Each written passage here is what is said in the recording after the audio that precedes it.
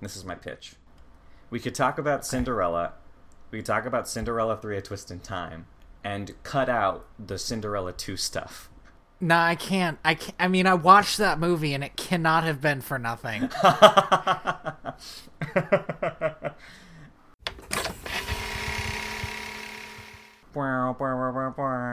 right, great. Welcome to Direct to Video. VHS? VHS? A podcast where we repair movies like fine wine. Gosh. This week we watched Cinderella, Cinderella 2, Dreams Come True, and Cinderella 3, A Twist in Time.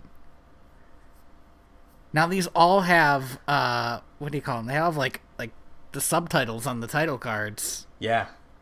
Which is Andy's favorite thing. It's good. Although I think A Twist in Time is almost necessary, because if you just call the movie Cinderella 3, and you're like, okay, but they go back in time, I feel like people are going to ask questions. Are they, though? I don't know how people feel. I thought it was weird that the stepmother realized immediately that she could go back in time with the wand. We'll get when to all that. it had ever done was turn stuff into other stuff, but We'll get to it. Yeah. So, man, yeah, like Cinderella's one of the big ones, right? Like it's one of the Disney princess movies that everybody talks about. I mean, I don't.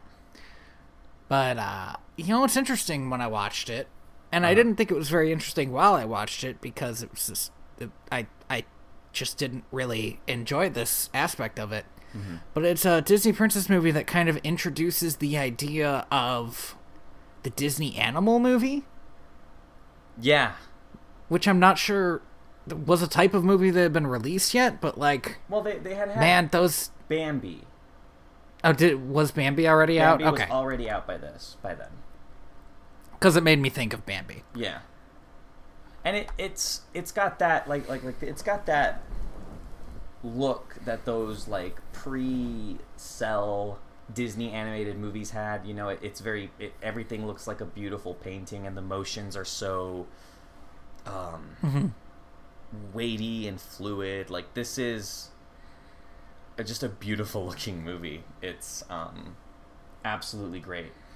This movie came out in 1950.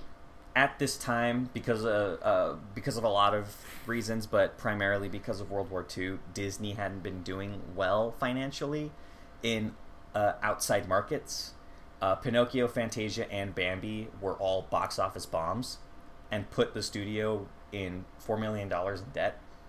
So Walt Disney decided to go back into making feature films, and this was, I think, the first movie where the 9 old men, who are like the big pioneers in establishing everything we know about animation today, worked together on one movie as directing animators.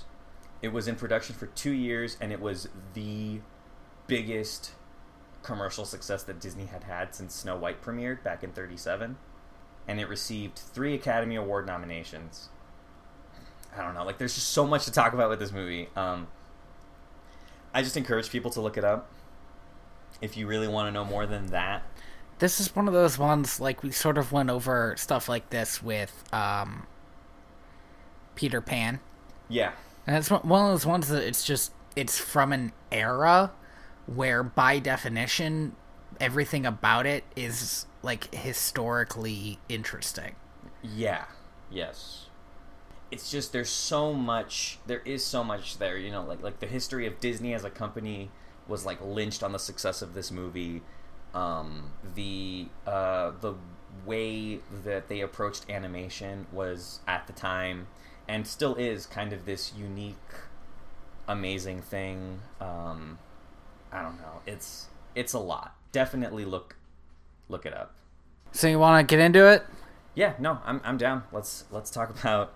Because let me talk about this great innovative way that this movie starts. You ready to hear it? The weird. Yes, ready? Mm-hmm. You holding on to the edge of your seats yet? Mm-hmm. It's chorus music. Yep, the weird chorus era music. of Disney is back. It's fine. It wasn't absurdly awful. It wasn't. But it's not good either. No. Okay, I need to. No, I I need know. to express this. The best music sung as this type of chorus is still bad. I think maybe you and I just don't like choruses. Is that we don't like? I think a chorus can sound good. I guess I don't think they should be at the front. They shouldn't be your headliner. Yeah. Cinderella. Yeah. Ugh, all they right. just sound so tired. So we get this great chorus music over all the, all the credits, all the pre-credits. Yeah. And then we go into, like, Cinderella's backstory, and it's pretty rough. Like, they don't hold back the fact that it's like, yep, her mom died, and then her dad married a bitch, and then her dad died. And now her bitch of a stepmom is in charge of her entire life. Yeah, now she's spending all, like, they talk about how all of Cinderella's money is spent, and she's stuck working in this house. And it sort of tacks on this thing at the end that through it all, Cinderella stayed gentle and kind. And I wrote down, like, I suppose that's good, right? I guess that's good. But if she was kind of a bitch, she'd be harder to push around. Like, if her stepsister said, meant this for me, and she says, do it your fucking self, what is anybody gonna do about it? It seems like, when you watch the movie, nothing. Now, maybe that's because she's already broken at this point, but that's not really the feel I get. I don't know. It seems like she's accepted being a maid way too quickly. There's an emotional through line through this movie that I think really shines through in the when Cinderella and her sisters are preparing to go to the ball, and I don't know, like if I think just the emotional breakdown that Cinderella has is indicative of what her relationship has been with these people this entire time, which is she's not subservient so much because of any form of like physical abuse, but because of the emotional. She seems...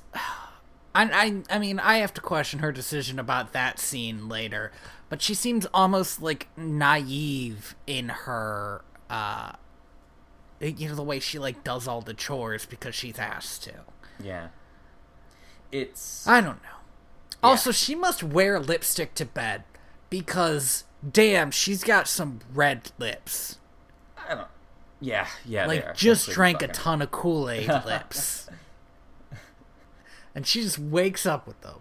Yeah, it's... I want to talk real quick. The movie emphasizes that apparently, like, Cinderella sews, and she makes these, like, tiny, cute little clothing for all of the animals in her life. Mm-hmm. Why did she make the birds shoes?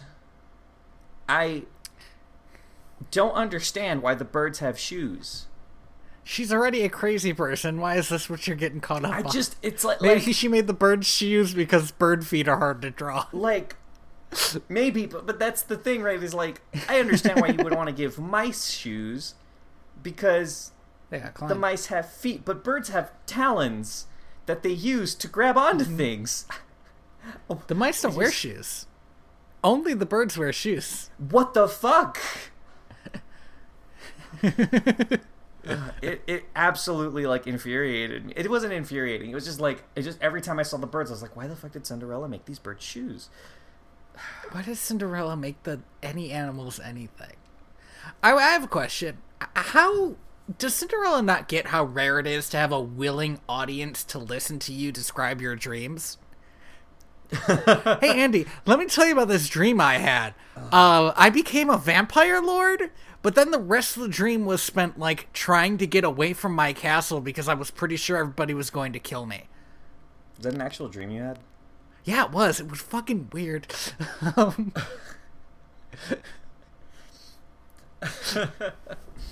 I think my favorite thing about this introductory scene to Cinderella is the fact that Cinderella starts singing about her dream and she's interrupted by the clock and she's just like, ugh, this fucking clock. Yeah. Fuck this clock. Yeah. Well, that's some good foreshadowing too, you know? she's like, oh, this clock, even the clock orders me around. So then we know there's going to be a thing with the clock later. There's like a lot that. of good There's foreshadowing. also a much worse foreshadowing where she loses a shoe. I thought it was good. It kind of annoyed me because it's like, how can this woman not keep any of her shoes on her feet at any time? And we learn in a later film what her shoe size is, and it's ridiculous. But it's like 4.5. Right? Yeah, my caveat to this is her feet are just so small. Even shoes that fit her don't fit her. Oh my god, she has the tiniest feet. She has world's the smallest most delicate feet. They are. I wouldn't say they're delicate because, like, we see her do her chores throughout this house, and she really puts in some work. Yeah, but she might be forced to do all the chores, but she also has some sort of magical voice that commands animals to help, so she's not really that bad off. Like, if you needed to force anybody to do the chores, she's a good person to do it because she has, like, bird friends. But she seems to do all the chores herself. It doesn't seem like the animals are doing the chores for her.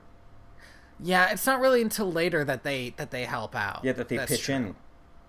So, I don't know. It's pretty great. She also has amazing posture and a very strong neck, something which will infuriate me later. Tell me about her strong neck. She fucking carries, like, this enormous bag of laundry that's, like, twice as wide as she ever will be.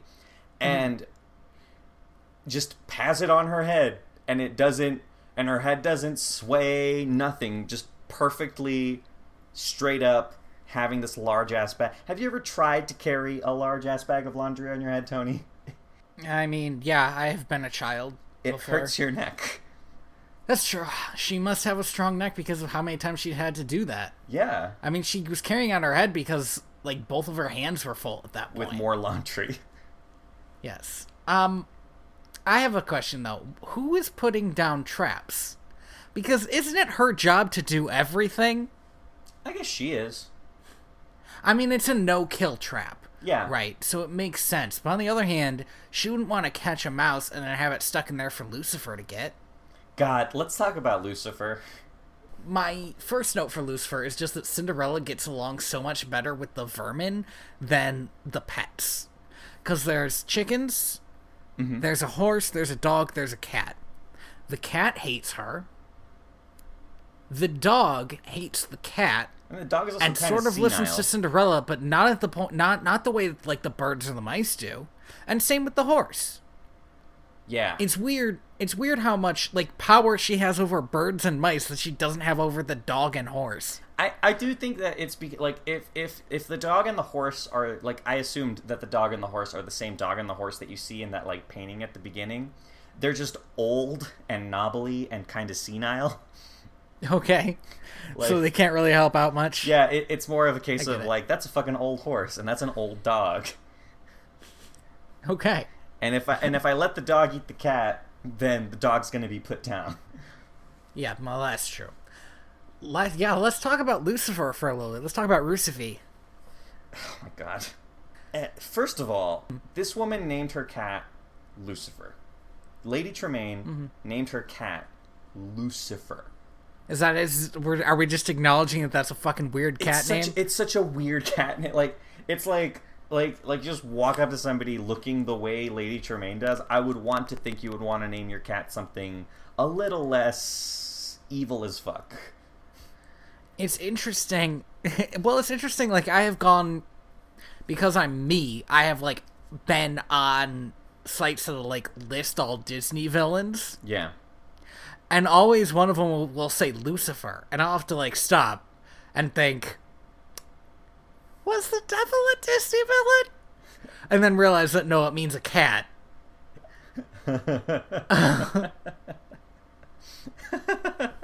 Yeah, but it's a thought though, right? Like, was the devil a Disney villain? Probably. Sometimes Lucifer holds his ears in a way that look like horns. I think that's very much intentional. Yeah, and I think that's what they were going for.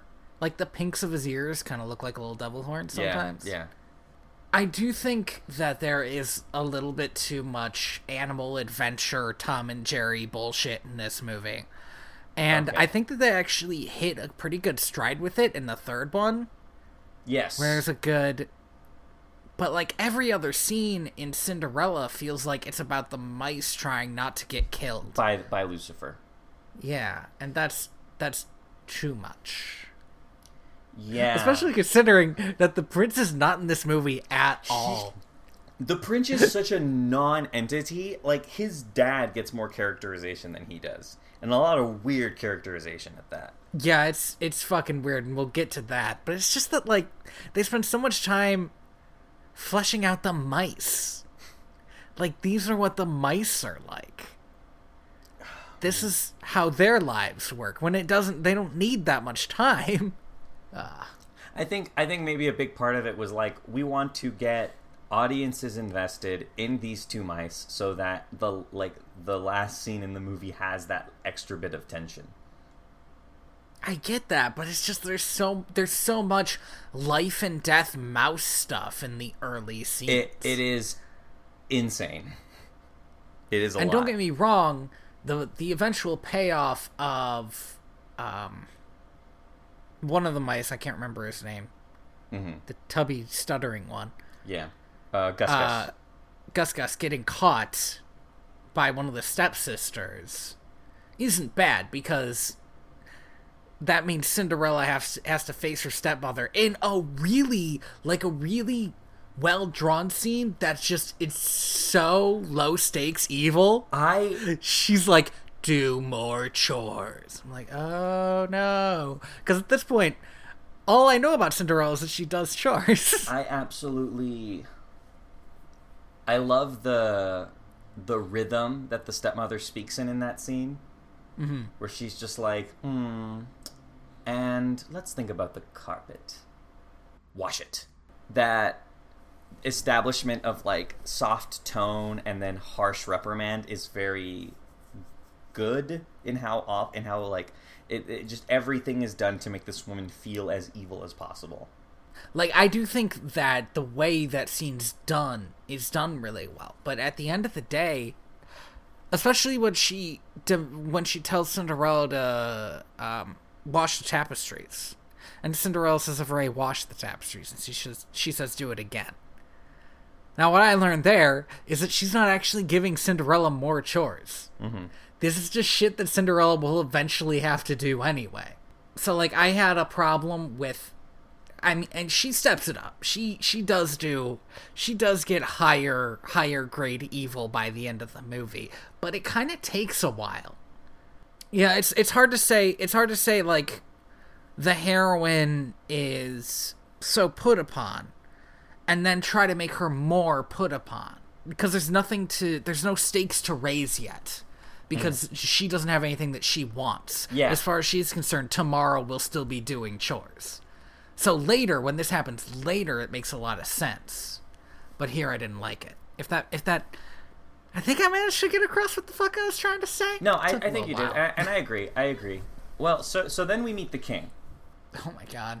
Okay, so I don't get the relationship between the king and the Grand Duke. Because what the king wants to do is what every royal parent in every movie has ever done. He wants his son... Which is throw a ball to get his son married.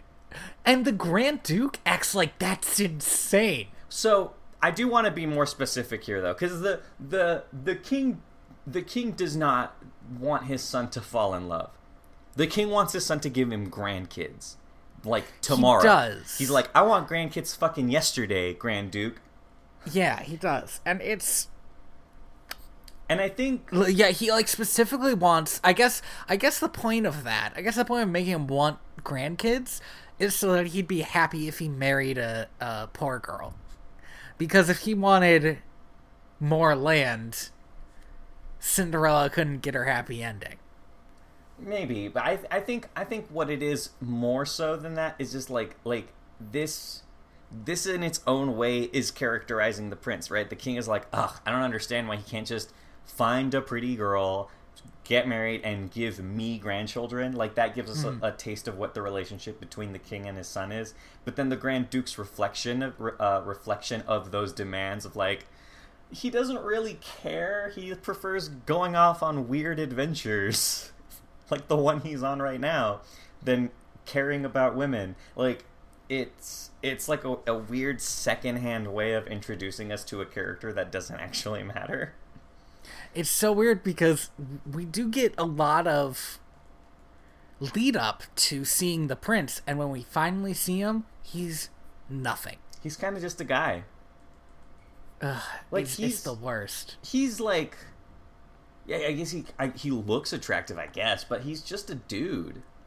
Yeah, there's nothing there. And we'll get to the point, because I wrote down, like, the time when he first speaks and what he says, and it made me so angry. I will say, one of my favorite scenes in this movie is when the king points to this portrait behind him of him carrying his baby son, and then he points to a slightly bigger portrait of him carrying a slightly older son, and then he points to a slightly bigger portrait of him playing with his teenage son, and then he points to a portrait that is the size of his castle of his son on a horse. Yeah, and he's like crowing away from me, and that's a good visual representation of that. I love that fucking scene and that line so much. It's good. Yeah. But also, I feel like we should mention this, although it's not really important. The king, kind of like King Triton, I feel like they bring it back for Triton, gets needlessly angry, like every other sentence. Yeah, he's got like a temper problem. And a heart problem, apparently. Probably because of the temper problem. Maybe he just needs some grandkids to calm him down. Well, that's kind of what I was thinking. So we go back to Cinderella, who is washing like the main hall. Yeah. Oh, I guess it's not entirely true, because first we see the stepsisters singing. They're practicing singing. Well, they're practicing making sounds with their voices. Right. They're singing. What are they singing? Oh, Nightingale. Sweet, sweet Nightingale. Yeah. And it's the same line over and over, and we get to see that for like a minute, for like 2 minutes and 45 seconds or something, because Cinderella starts singing it, and man, this scene really bothered me, because Cinderella's supposed to be this like antithesis of her sisters, right? But it seems like from that scene that she let Lucifer track mud everywhere because she was looking at her own reflection and singing to herself. The way I took it as somebody who does a lot who does a lot of chores, like it's like if you're like there's just, you hit like a moment where you're kind of, it's not necessarily like caught up in your own reflection, just caught up in the repetitiveness of what you're doing. I understand, but there's the moment when she stops and looks at her own reflection in a soap bubble. Yeah. Oh yeah, and she does her that. hair. Yeah, I get that. That's not like. I thought part of the point of Cinderella is that she's not vain. I don't think so though, right? Like, she knows that she's pretty. Like, she knows she's hot. Yeah. If you got it, flaunt it. Okay.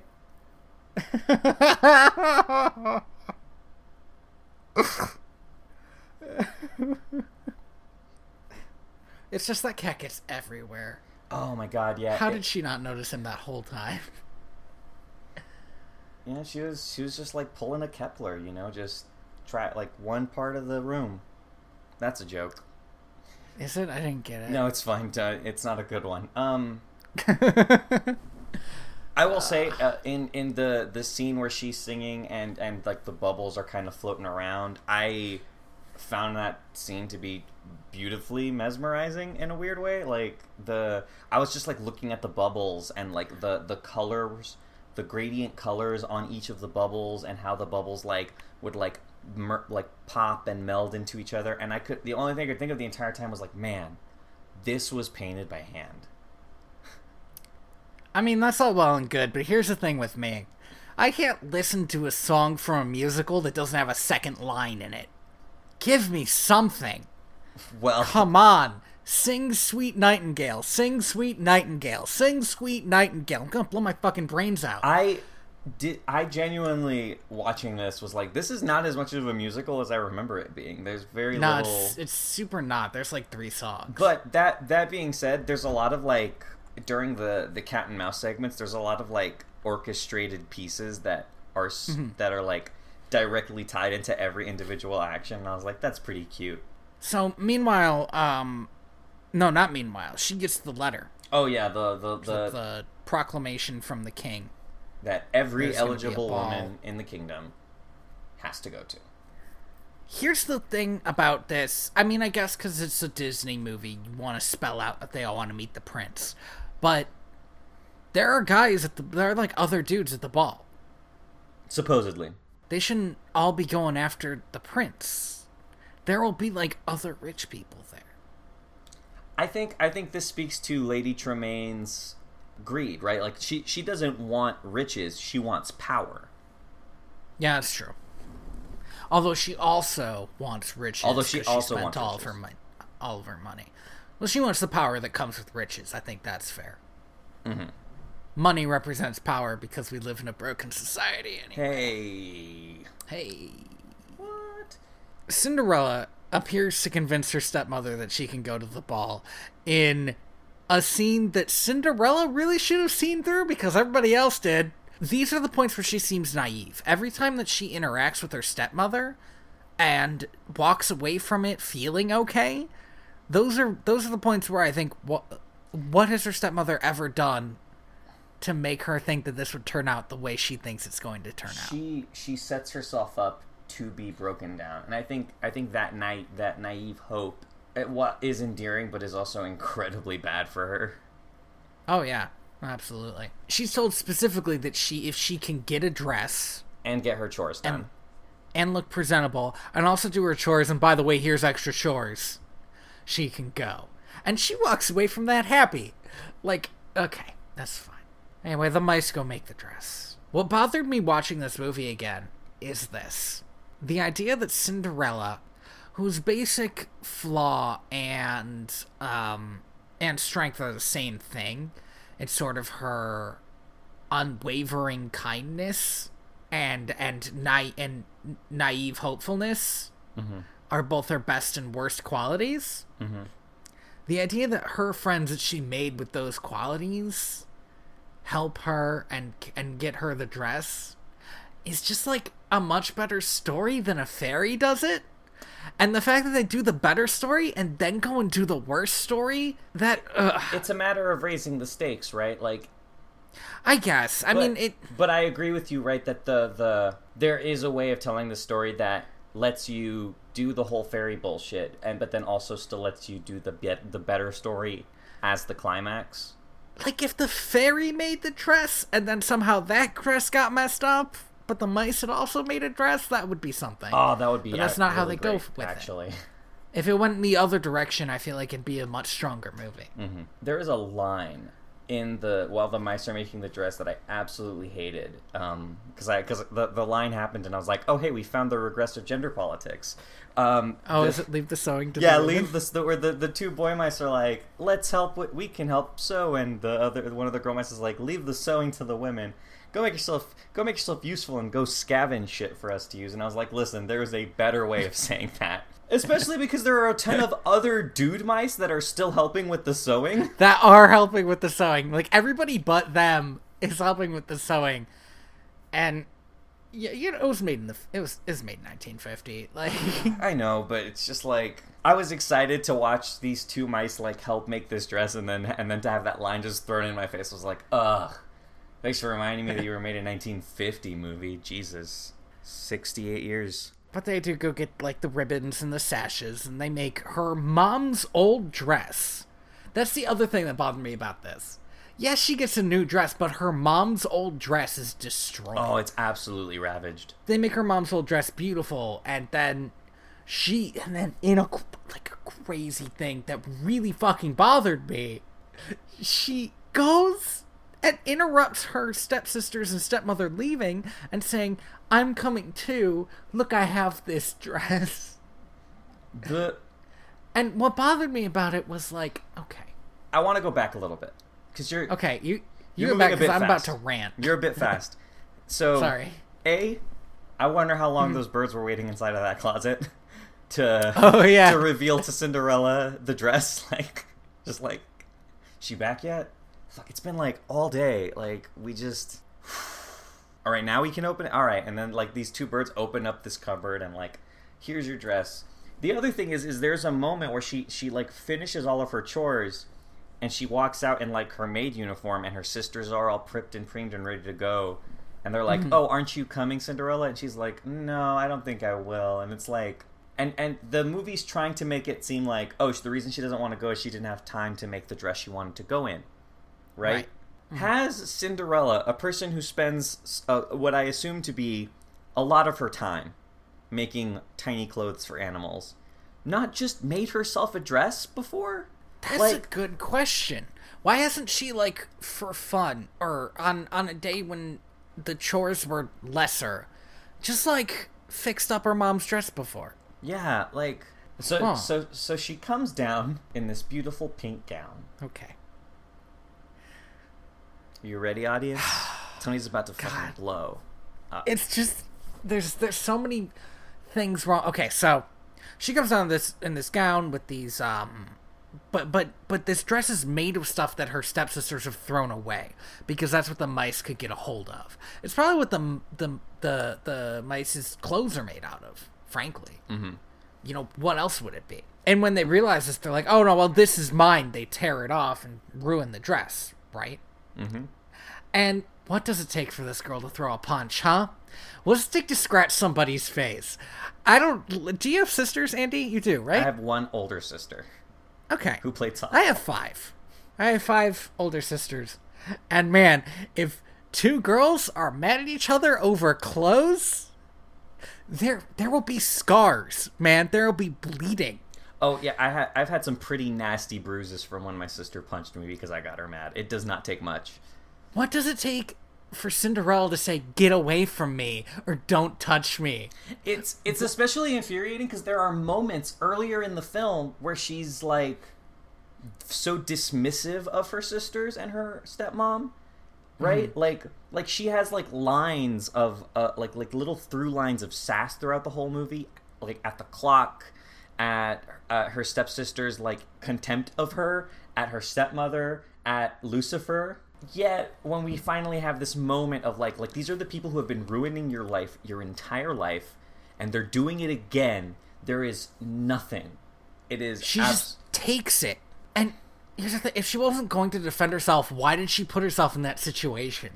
She could have taken her old-ass horse to the ball, and it would have been gauche as hell. But there's a royal decree, and she's getting the fuck in there. She fucking just... that would have been awesome if she... Right? She just shows up on this knobbly old horse, and the gatesman just looks at her, and she's like, hey, they said every eligible woman. Well, I'm here. Every eligible woman. Eligible.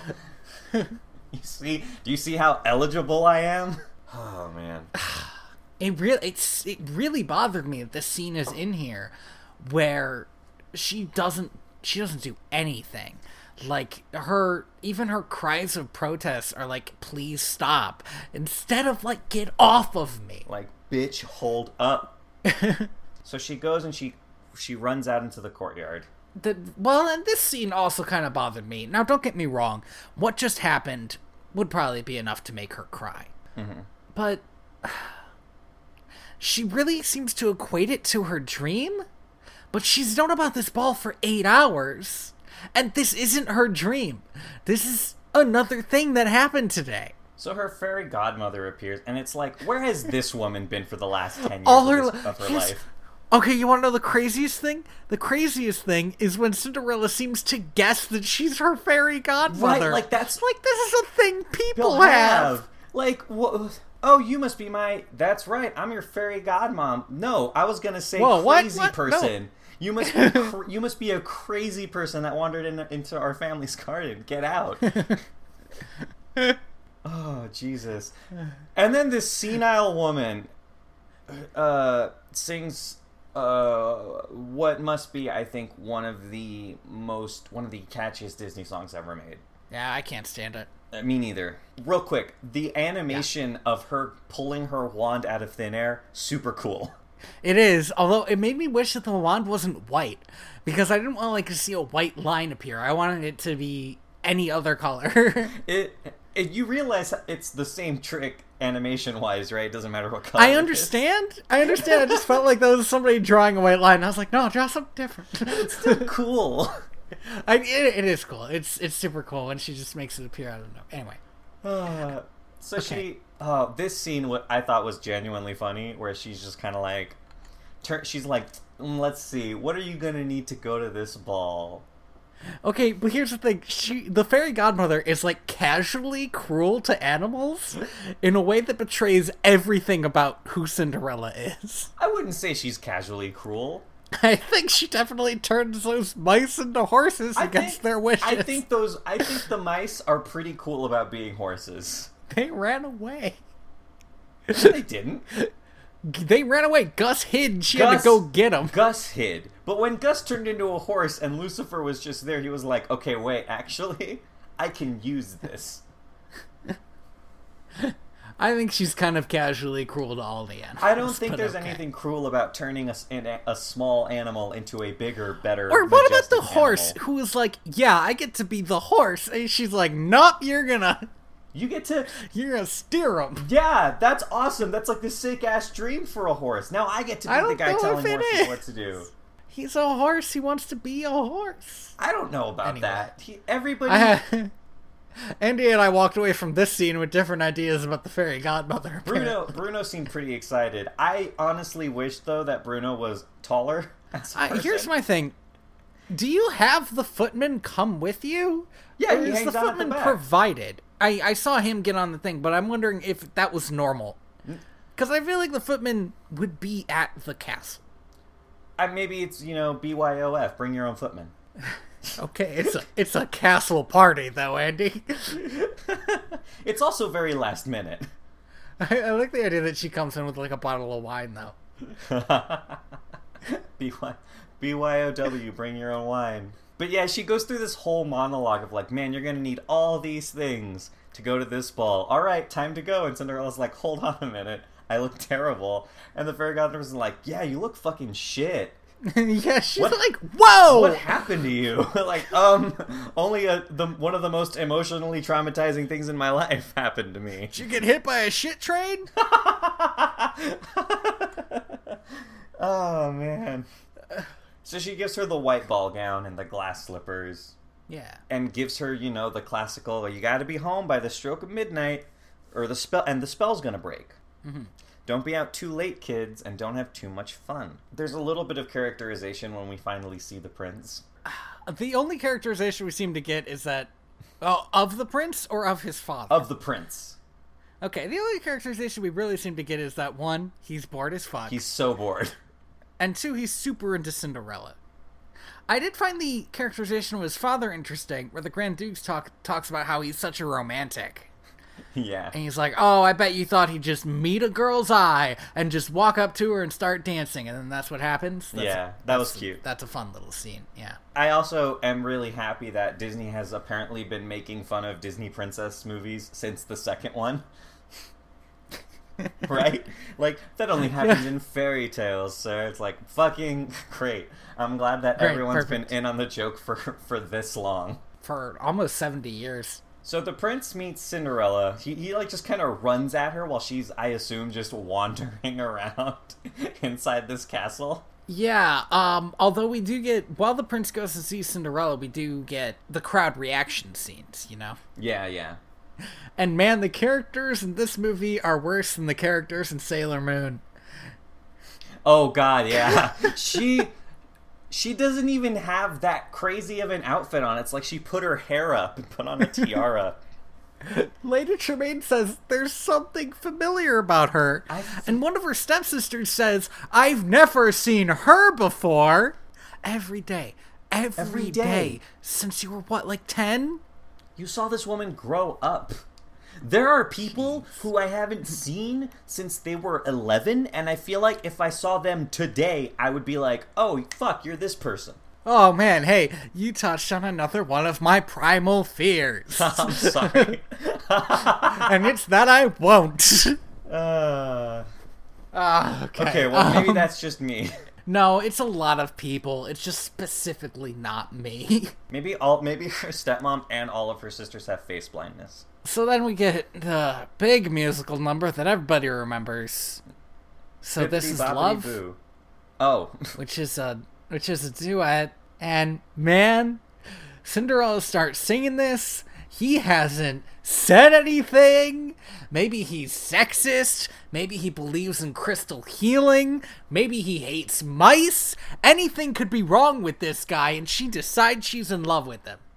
Well, we learn in the next movie that, like, you know... No, wait. Because now we're at 53 minutes and 27 seconds. Do you know what happens at this time, Andy? Something special, something amazing happens.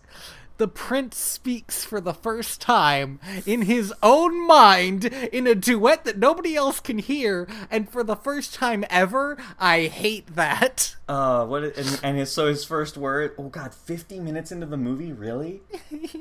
And his first words are, "So this is love?" Yeah. In his brain. Fuck, wow, that is bad. He doesn't say anything to this human being he just met. Well, that's not true. He says sometime as they're right as they're about to kiss, he's like, "Wait, where are you going?" That's a thing, and I think that's might be the last thing he ever says. No, he says he didn't learn her name. Oh, there we go. This couple does not deserve happiness. Well, they earn it. They'll earn it later, right? If there's one thing I love about the third movie, it's how it handles its own story. They actually do earn happiness by the end. Yeah. They don't know each other's names. She doesn't know that was the prince, and that's never right. learned her ridiculous name.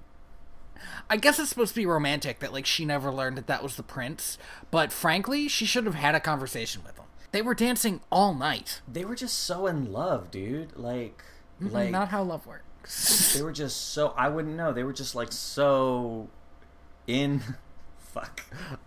Really? Because I feel like you more than, we're not getting into We're this not gonna again. get. I know, that's why I was like, wait. We're gonna stop here. Pull back. Hey, pull back the curtain. There's a lot of sadness behind that curtain. Let's just close it right up.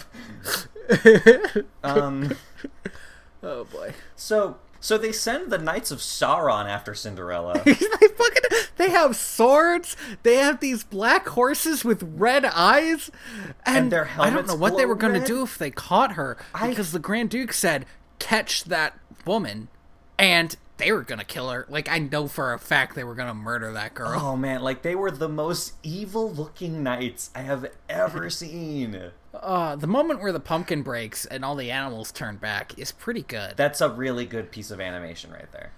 Mm-hmm. So the grandpa's having this really weird dream about grandkids. Like, in what has to be the weirdest animated thing I have ever seen. Somebody had to sit down and draw that, and then send those drawings to 3 or 4 other people to draw 8 drawings in between those drawings, and give us this weird 3-second bubble pink dream of the king pretending to be a horse mounted by 2 imaginary kids. When you say it like that, it sounds weird. It is. I want the audience to feel as uncomfortable as I felt when that happened. I was like, I don't remember this. The Duke wakes the king up to tell him that the princess got away, which is insane. Why would he do that? Why wouldn't... he's a duke. There has to be someone whose life is not worth as much as his to send in to do that job. He just told him specifically to only wake him up if the prince was ready to get engaged. And he wakes him up because the girl's gone. It's really shocking he didn't end up murdered at the end of that. Well, he almost does. Although he is a lord by the end of this scene. God, is he? Okay. Well, he gets knighted. Well, that's not true. He doesn't get a proper title. Yeah, he gets, like, play knighted. I love that the king is yelling traitor at him, like he had something to do with this girl running away. He says that he was, like, conniving with the prince. Like, the 2 of them were trying to figure out how not to get the prince married. Goofy makes a brief cameo here. He does. He does. They do a fall thing where they do the... There it is. It was really good. Yeah, it was... It came out of fucking nowhere. So they issued this very longly worded proclamation that basically comes down to... Whoever puts a slipper on her foot's gonna be... The prince will marry... the prince will marry whoever puts on this fucking tiny-ass shoe.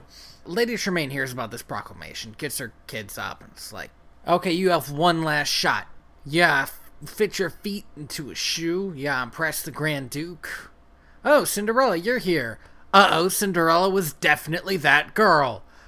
I love that. Like, Lady Tremaine puts it together. I love that the reason Lady Tremaine puts it together isn't because Cinderella walked in and she looked at her face. It wasn't because Cinderella was like, oh man, I should not listen to anything you say and have this weird expression like I just smoked 5 whole bales of weed on my face. It wasn't any of that. It was because as Cinderella was walking away, she's humming the waltz. Oh my god, yeah. And then Lady Tremaine's like, hold the phone and hang it up. I've gotten the last clue, gang. It was Colonel Mustard in the dining room with the revolver. So she locks Cinderella in the attic. Yeah, in like a really good... This is the one scene between Cinderella and Lady Tremaine that I felt like there actually were stakes. And you can see Lady Tremaine's plan on her face the whole time. And it's so simple. She just locks the girl up and does not have to deal with any of this getting married bullshit. And you know what? On the one hand, I get it. She doesn't want Cinderella to, like, be better than her own daughters. But since she's already proved herself able to win over the prince, a really cunning person would make her queen and then take advantage of her inherent kindness. Yeah. But that's not where she goes with it. No. That would be a different story. I think that's just... Isn't that just Ella Enchanted? Yeah. Yeah, that's the twist they put on it in Ella Enchanted. Sorry. No, it's fine. It's just like a book I read in 5th grade. It was like, okay. It's a book? I didn't watch that movie. Are you fucking joking? The movie's really good. I don't believe you. It's really good. It's not like Princess Diaries good, but it's really good. Oh, that was a weird sentence. Is Princess Diaries good enough that you can say Princess Diaries good? Princess Diaries is good. Okay. Well, fuck, I figured out what the next thing we're gonna watch is. Princess Diaries also has 2 sequels, Tony. Oh, lordy. And it's then live. When will we watch Ella Enchanted? Oh, man, we're gonna watch a really young Anne Hathaway. Anyway, there's good news about this whole lock thing, and it's that Cinderella has all these other people to fix her problems for her. Well, she doesn't have people to fix her problems for her. She has a gang of do-gooder mice. That's true. And look, I don't have a problem with the mice saving the day. I have a problem with Cinderella not taking part at all to help save the day. Except when she puts on a shoe. And saves the day. Uh-huh. Sort of. My next note is just imagine this movie without Lucifer. Imagine this movie with pacing. Like, what if? What if they replaced this cat with pacing? With pacing. Dream the dream. Oh, man. I definitely think that this movie focuses a lot more on being beautifully animated and having beautiful singing than a good story. It's just that, like, every time the mice go out to do something, you know they're gonna run into Lucifer and he's gonna try to kill him.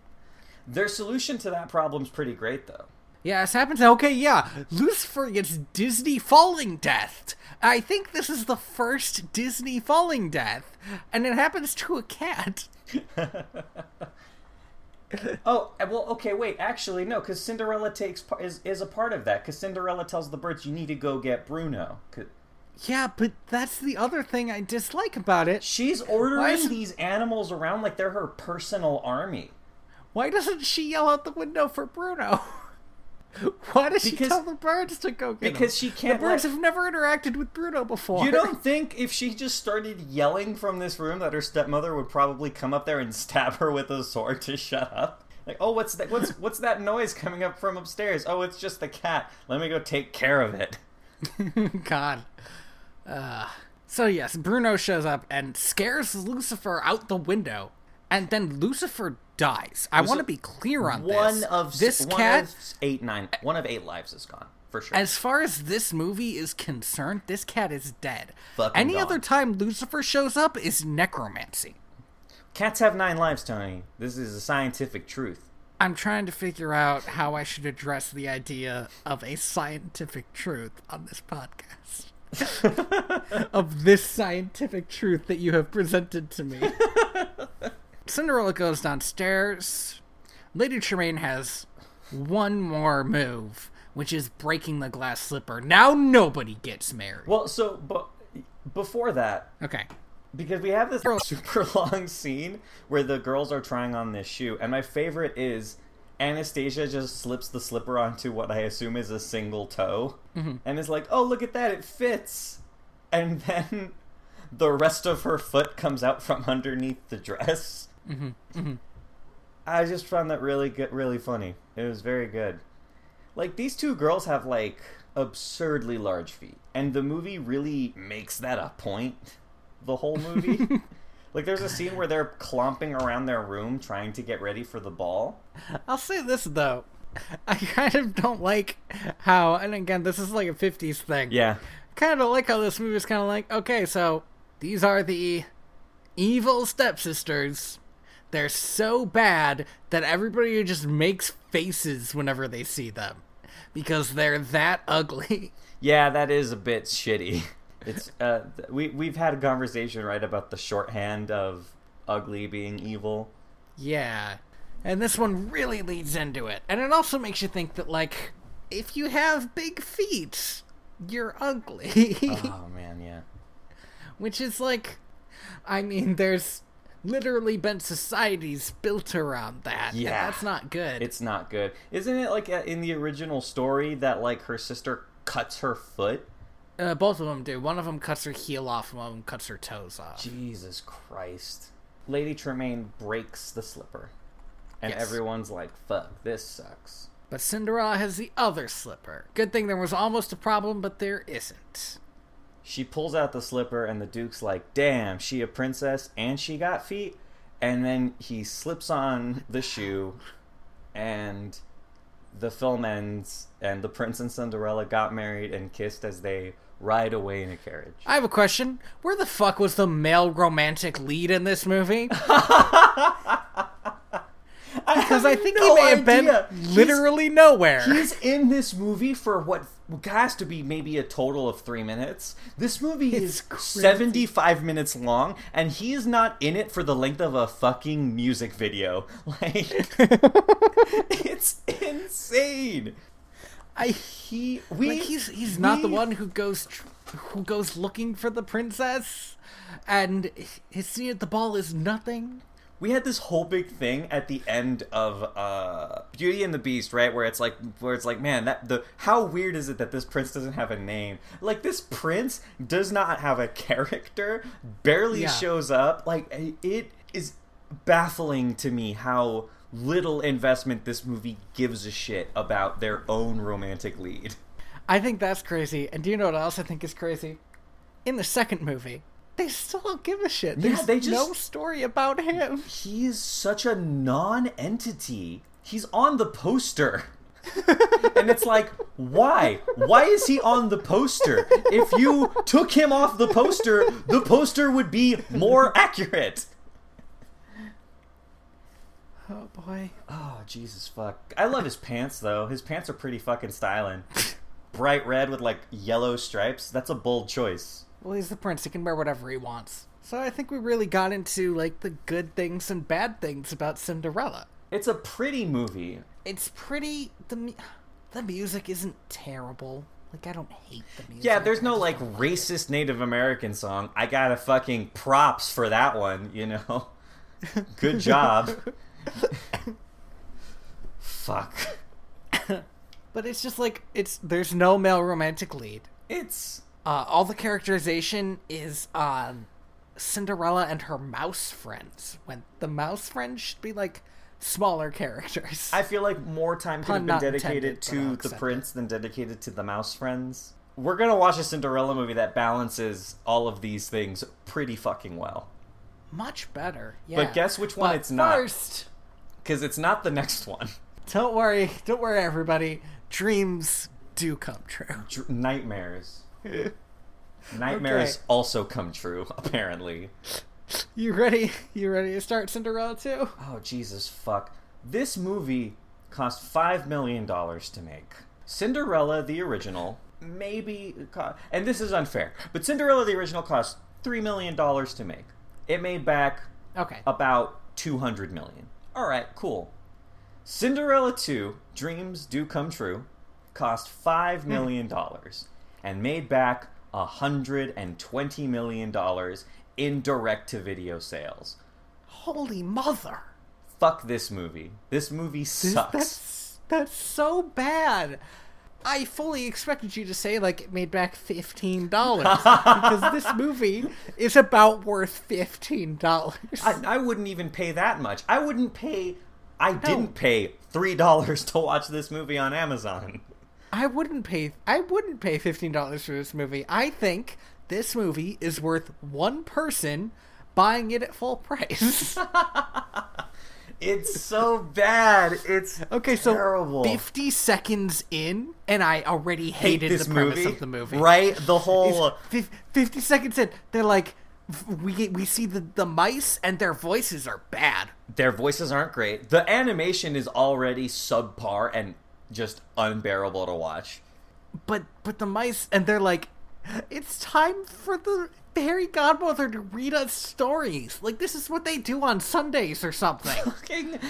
And that made me so mad. And they ran past a new cat. They made a whole new fucking cat. They made a whole new cat to be scared of.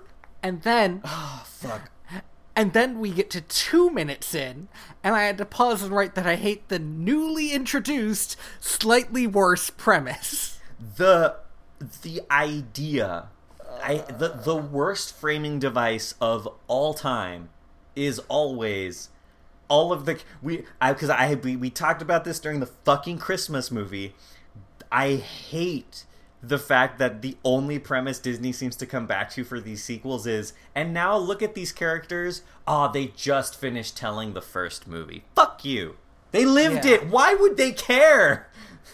They were all there. Here's the thing. I was watching this, and it made me consider how you don't have a lot of love for Lion King 1.5. I don't. And I do. But the Lion King 1.5 does this same premise, but does it in a way that doesn't make you immediately hate it. They're like, we're watching a movie, and this one's like, we're going to tell stories about ourselves, write it down and give it as a gift. If you think talking to somebody about your dream is bad, could you fucking imagine somebody walking up to you and being like, hey, I wrote this novel about the boring shit we did last year. Here. Have it. It's yours now. And the biggest part is this is a blatant misuse of all of these characters, because not one of these characters would do this thing that they're doing. The fairy godmother is not like this. The mice aren't like this. Why is this happening? So they start telling, oh my god, dude, did you know that these stories have fucking names, my guy? No, it was only after the end of the first story that I realized it was a series of shorts. Same, because when the first story drew to a close, I was like, this feels too short, and I moved my mouse over to look at the timeline, and I was like, oh no. It was only like 20 minutes. And this movie is exactly three like times that long. Fuck. I do want to point out that I want to say that this movie and the last movie are about the same length. Cinderella is 2 minutes longer than Cinderella 2. Cinderella 2 feels like torture. It feels like it goes on for fucking ever. It feels so long. So, the first story is called Aim to Please. Oh God. Okay. Um, So we see the king. We see the Grand Duke. We see the new character who I called immediately was going to be the Grand Duke's new love interest, who is this woman? which is somebody nobody asked for. Was anybody wondering who the Grand Duke was gonna bone down on? Because I wasn't. Man, did you look at the Grand Duke's fucking crazy sideburns and think who's gonna be lucky enough to touch those? Oh, God. Well, it's this gothic woman. Fuck. And they're like, oh, there's a new princess, blah, blah, blah, blah, blah. You need to train her to be a princess, and she's gonna have this extremely low-stakes thing where she's going to run our party. Great. I hate the fact that they lump this new woman in with the Grand Duke, and they just act like that's okay. Who is this person? We don't even learn her name until like a couple of minutes into this story. Yeah, it's a little bit before we learn her name. And I don't think I wrote it down, so I don't know her name. I did because I made a stupid joke when they said it. Her name's Prudence. Okay. Are we not going to hear the stupid joke? There's a Beatles song called Dear Prudence. I was going to be like, oh, Dear Prudence, stop being a bitch. I don't know, man. I didn't workshop it, all right? I was too busy clearly. I wrote down like a draft for this joke, and then I crossed it out and then wrote, I hate Prudence. She's terrible. She's an awful human being. Okay, but here's the next thing that really shocked me. They really didn't do anything with the prince's character design, huh? No, man. Like they changed the colors. They added they like grabbed the fill bucket from MS Paint. Like I think chose pink and then clicked in random places. Hey, it sounds like we're throwing some kind of shade that I maybe don't need to hear right now. Sorry. Mister, no, there's something wrong with using the fill button on MS Paint. No, listen, I love using MS Paint, right? But if you're making but there is a difference between making a professionally animated sequel to a Disney classic, right? And being a writer who needs art and doesn't want to hire an artist, right? Those are two different dichotomies there. Those are two entirely different levels of incompetence. And that's shade.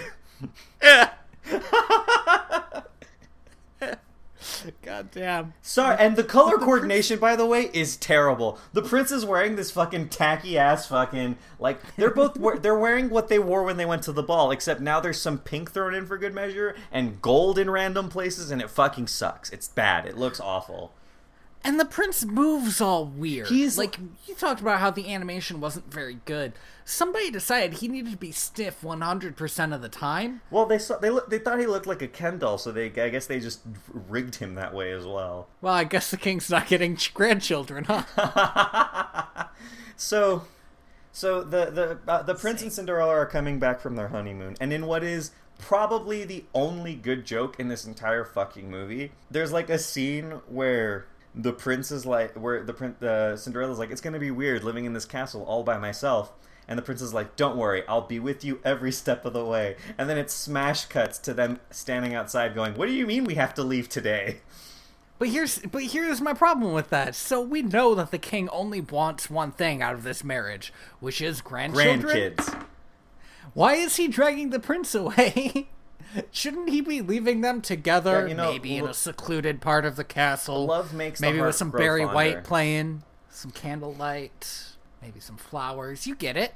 Yeah, you would think, right, that he would just be like, all right, hey, princess, you're back from your honeymoon? Great. Literally everyone in this castle's leaving, by the way. Catch you later.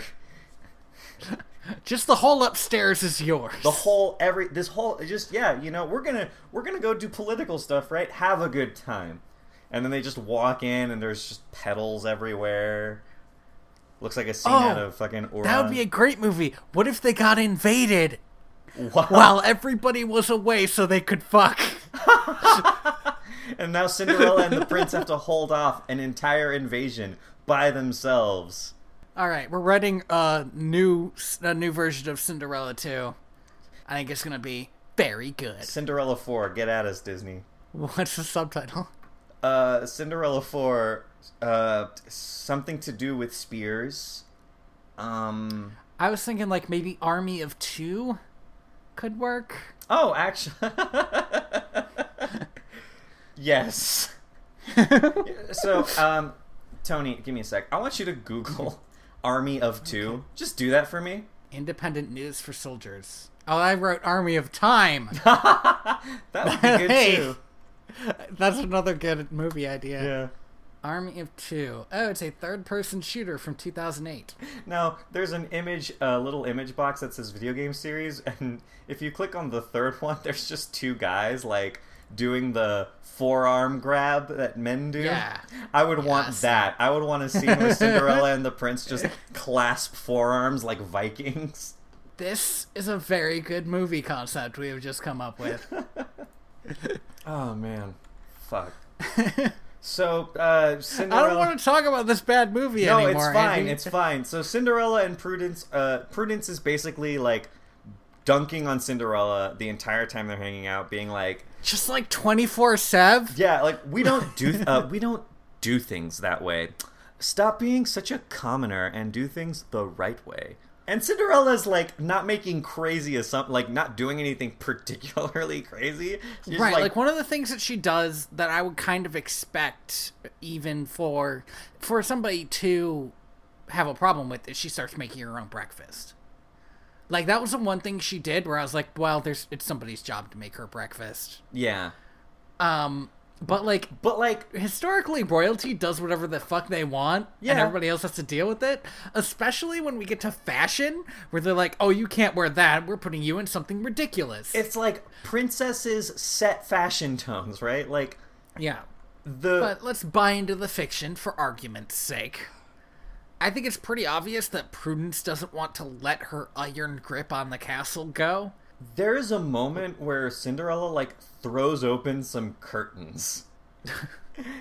And she's like, we don't do that. Like, what the fuck do you mean you don't do that? They're curtains. If you didn't want them to be opened, there would be a wall there. Like, at some point, somebody thought, I want some light in this room. That's a very good point. Yeah, it's like, at stuff like that, it becomes very obvious that this is just what Prudence wants. And she's just, I don't know, like, angry all the time. And anyway, then we get to the most incorrect thing that happens in this part of the movie, which is Cinderella claiming that she has friends. Yeah, that was and her friends are like an actual toddler, a person who we later find out is a baker. The toddler's, I assume, mom and two other people and two old people. And, like, I could imagine Cinderella meeting those people when she goes into town, but we never see her go into town. I'm not sure if she's allowed out of the house. Right, you wouldn't... If you, as a stepmom, your biggest worry is, I have this beautiful stepdaughter, and I don't want her to show up my actual daughters... Right? Like, rule numero uno is you're not allowed to leave these fucking grounds. Because the moment she leaves, people are going to be, like, treating her like Bella from Beauty and the Beast, right? Like, oh, look at how pretty this weird girl is. In the second movie, there is a very... No, it's in this one. In this one, there's a very, like, she gets a big Belle moment. Yeah. Where she's kind of, like, low-key dressed like Belle and giving everybody... invitations, and I was really waiting for somebody to say bonjour. Oh man, and they are in France, I think. Are they? I couldn't figure it out. I couldn't figure out where the hell this was supposed to take place. They like specifically said that it was like a tiny kingdom. Yeah, you know. I always thought it was German, but I don't know. I just with the name like Tremaine, I thought, oh well, I guess it is France. So it gets to the point where Cinderella's like, no, I'm going to do things my way. And two problems with this. One, she doesn't lead a people's revolution, I knew she wasn't going to, but man, did some of the stuff she say really feel like she was going to. And two, right? Just like, and now that I've invited all the commoners to the castle, off with his fucking head. We're going to... I am your queen now! Eat the rich. So the other thing is Cinderella doesn't need to learn to be herself. She needs to learn to stand up for herself, which would be a lesson that like would make sense, and she learns the wrong lesson. I mean, she still does stand up for herself, but in like a passive aggressive way. I feel like Cinderella is becoming a very toxic human being. Oh, and you know, I have heard so many underwhelming songs since we started this podcast. Oh, fuck, that's right. The it's singing one of those songs in this... like from, like out of Peter Pan 2, where like the music was fine, but the lyrics were just exactly what was happening. Yeah. Ugh. The singing in this, the music in this is just awful. It's so bad. So Cinderella opens the gate. She invites all the commoners to the party with all the rich people. She makes instant pudding. Like, the king comes home, and of course he loves it, because what we know about the king is, 1, he invites commoners to his parties, and 2, like nothing else. That's the only thing we know about him, right? Is that, like, the one time he threw a party, everyone was invited. And now this woman's telling us, no, we've never invited commoners. Fucking... You're just lying to her. You're literally just lying. And never for a second did I expect the king not to like chocolate. Like, the end of this shirt was so obvious to me. Oh, and then 21 minutes in, Prudence starts dancing with the Grand Duke. So, you know, called it. It was a really short bet, but you did it. And then the most harrowing thing happens, which is the short ends. And I realize I'm in a circle of hell, and there are 2 more shorts. I genuinely did not remember anything at all about Cinderella 2, and now I know why.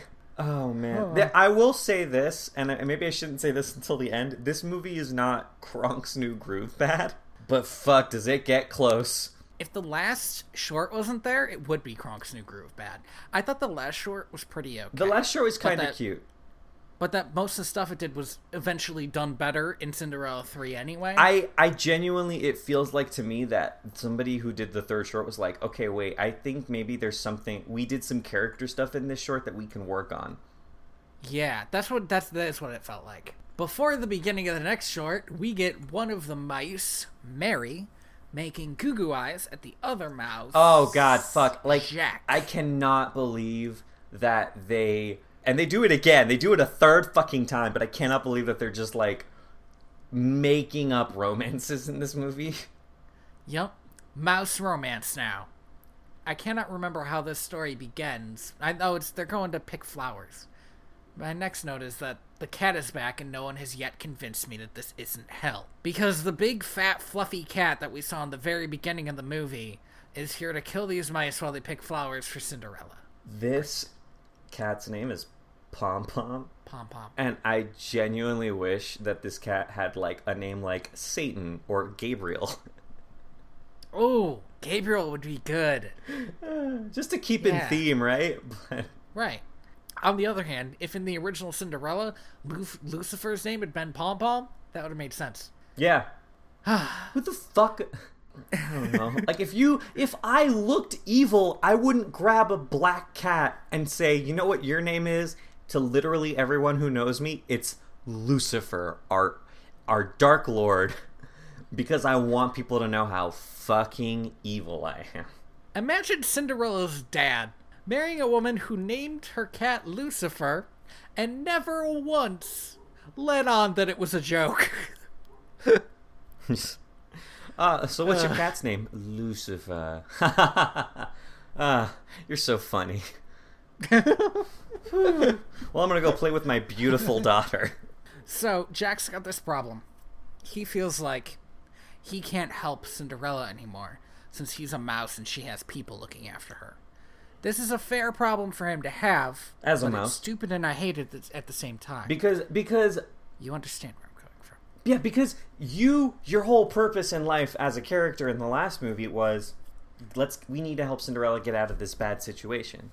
Cinderella is no longer in a bad situation, right? Like, you guys can just chill and be the pets of a princess. Also, why do they still live in holes in walls? Wouldn't Cinderella be like, these are my pet mice and birds.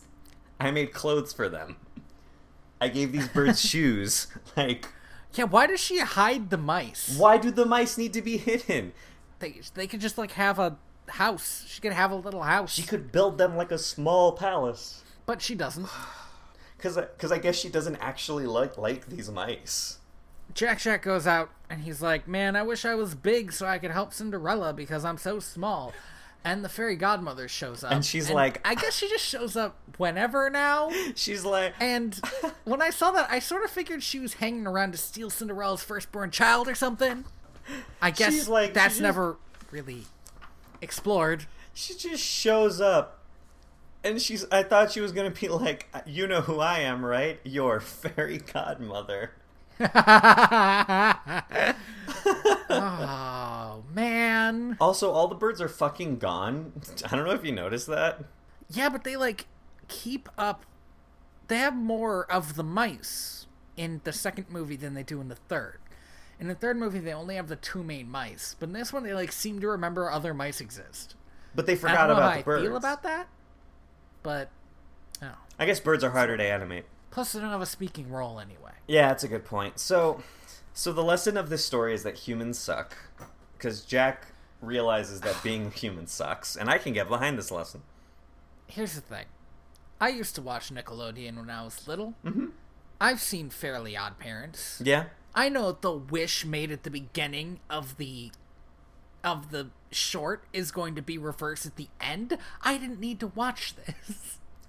I do have one question, though. Is Cinderella like a construction foreman part-time? What the fuck is she doing? It's not clear what the hell she's doing. Okay. And this note is from later, but I still need to point this out. Carnivals are poor people's entertainment. There's, so much posh shit at this carnival.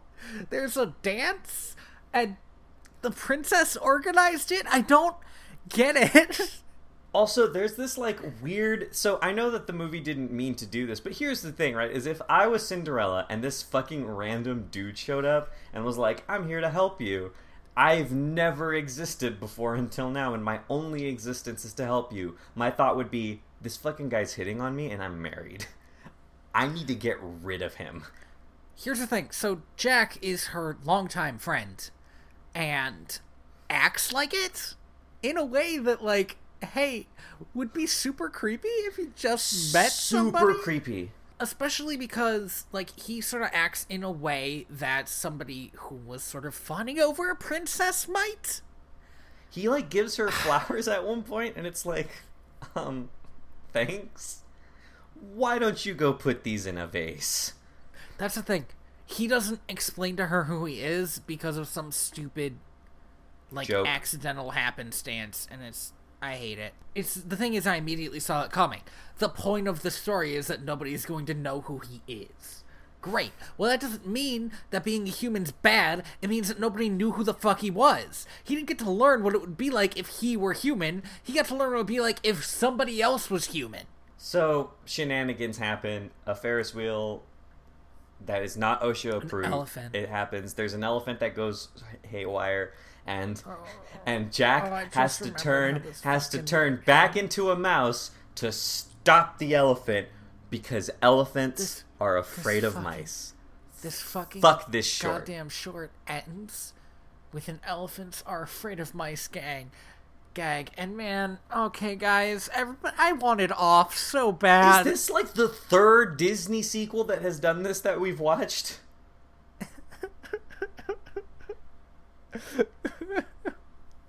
Is it? I don't know, man. I don't know. So we're 2 stories in. We're almost there. It was so bad, and then in the little in between the shorts, oh yeah, they start ripping off Fantasia, man, and like we say ripping off Fantasia, we mean literally. There are shot for shot Fantasia animations that are being stolen. Yeah, it's just like paintbrushes instead of brooms because they're mice. You get it. It's fine. Whatever. So, the next short. Oh yeah, let's talk about the next short. Fuck you, Lucifer. You're dead. Hey, you dead cat. You're fucking dead. I watched you die. It's fucking 8 out of 9, man. So Cinderella's like, I need to sneak out of the castle. No, wait. Even before that. Oh, okay. Even before that. Because there's something we need to establish here. Anastasia and what's her name? Drizel. Sure. And I think Lady Tremaine have all been invited to the castle for a ball. Cinderella is too fucking nice. Although maybe she's rubbing their faces in it, Right? and that's fine. Could you imagine just like, hey, Is everybody having fun? Are you guys having fun at my much ball? Fun at my ball? Hey, have you guys met my husband, the prince of the kingdom? Fuck you. Get out of my house. Oh, looks like it's midnight. Bye. And then Get she'd it? start cackling, and everybody's like, no, we don't get it. None of us get that joke, actually.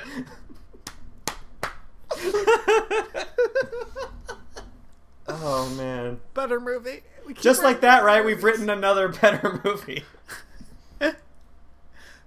Oh, man. So, Although I do have to say this short is, again, this is the good short. this short's very... If this movie had just been this short, it would have been very short. But it would have also been good. Cinderella sneaks out of the castle Dressed in yellow. by putting on her fucking clothes. Like, she doesn't even... She's like, I need to disguise myself, and then puts on her clothes. Her normal clothes. That she invited people to the castle to not 2 shorts ago. Well, that's the thing. Did the person who wrote this short not see the first short? Lucky them, by the way. Because that's a crazy disguise for her to have. Fuck. Okay, so Anastasia, she's like having these thoughts about how much she wants love. She's having these evil thoughts. These low-key evil thoughts. And she ends up, like, following her nose into a bakery, and her and a baker make goo-goo eyes at each other, and then her mom steps in to break it up, and I half expected, like, a low-carb diet joke. But she said the bread's bad. But Cinderella sees this, and she's like, man, I want to get my stepsister married off for some reason. So Cinderella's plan is to get the baker to run out of the bakery. What was the other half of her plan?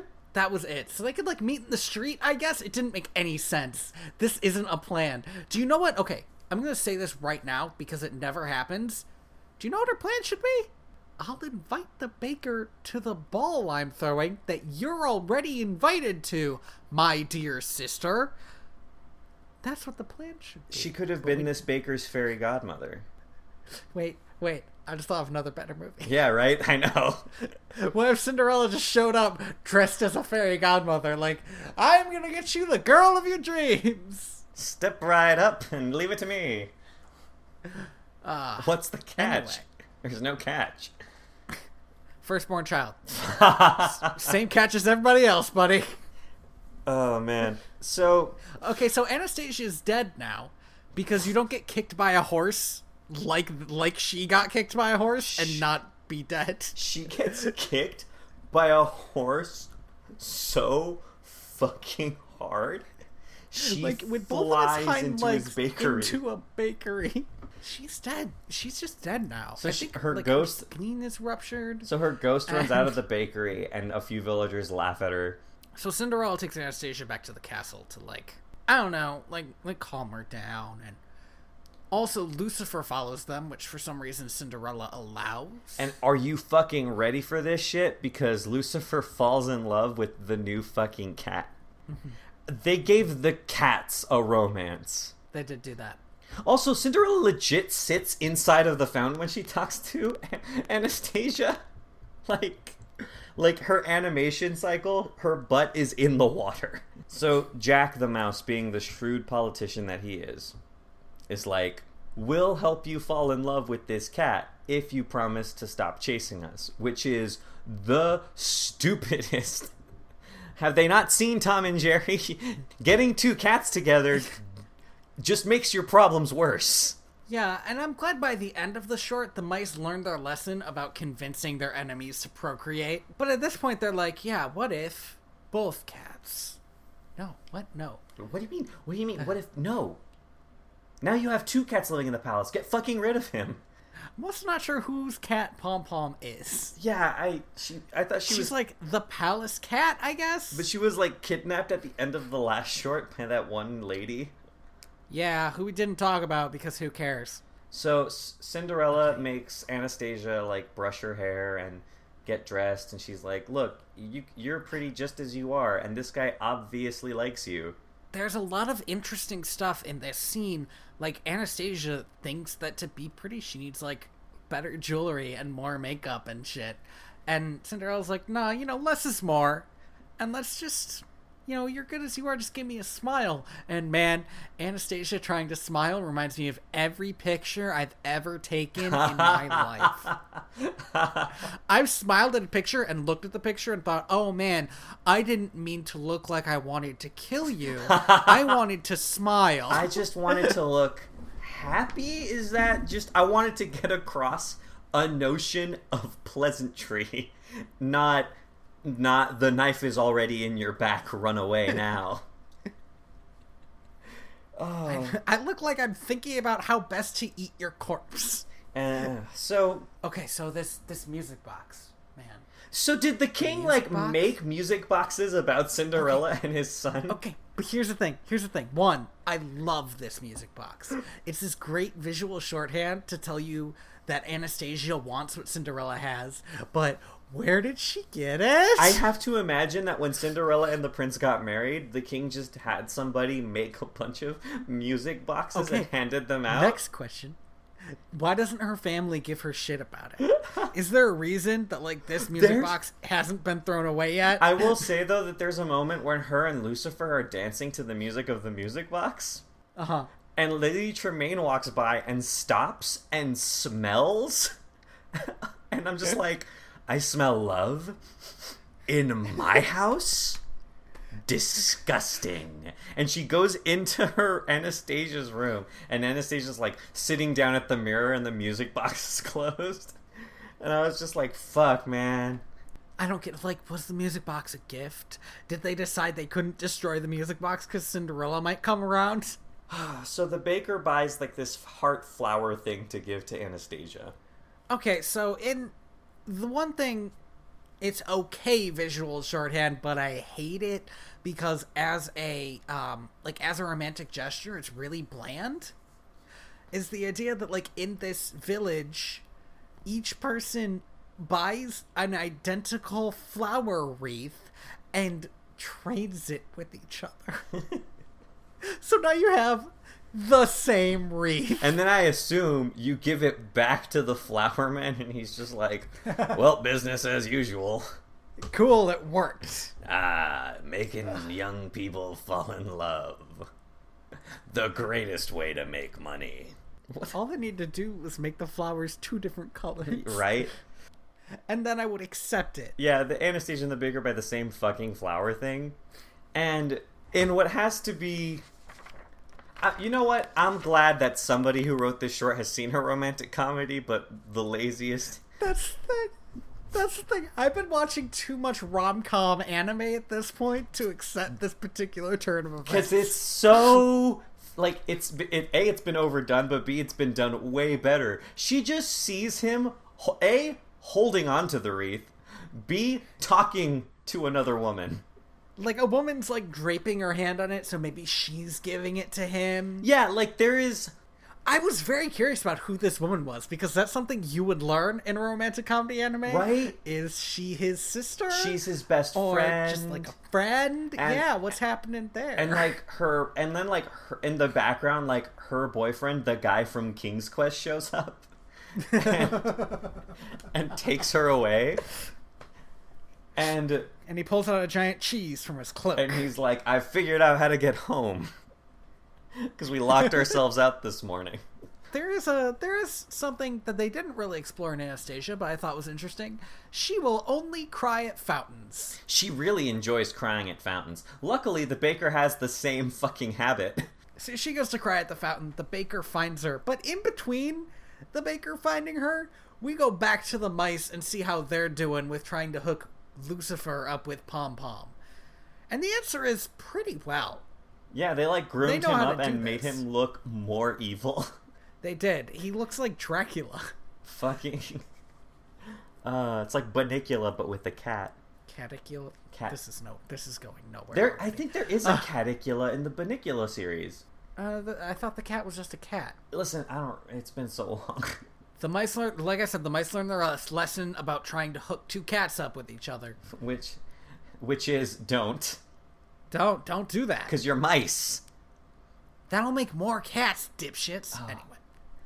Then we cut back in the baker. And they kill Lucifer one last time.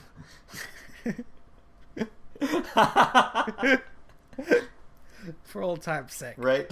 Wait, sorry, just a real quick question, because we're about to get to the end of this story, but I really want to bring this up now. What the fuck happened to the dog? Well, you said he was old, right? Oh, no. No, too depressing. Too depressing. And the horse, the dog and too? the horse are not in this movie. So we come back to Anastasia. The baker and Anastasia are like, oh, great. Like, there's this a genuinely nice moment that's, like, really about not being the prettiest person in the world and still being able to fall in love. Sorry. I'm looking at the Wikipedia page, and I fucking love this.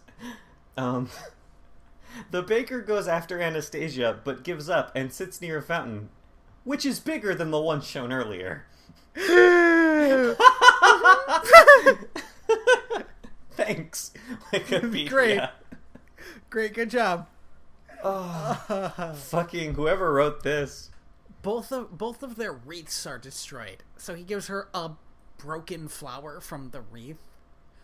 And it's like a nice little moment about how, falling in love doesn't have to actually be perfect. And, like, they're, like, looking in each other's eyes, and Cinderella's there, and she's, like, secretly watching from the shadows, waiting for her moment to strike and kill her sister at her moment of happiness.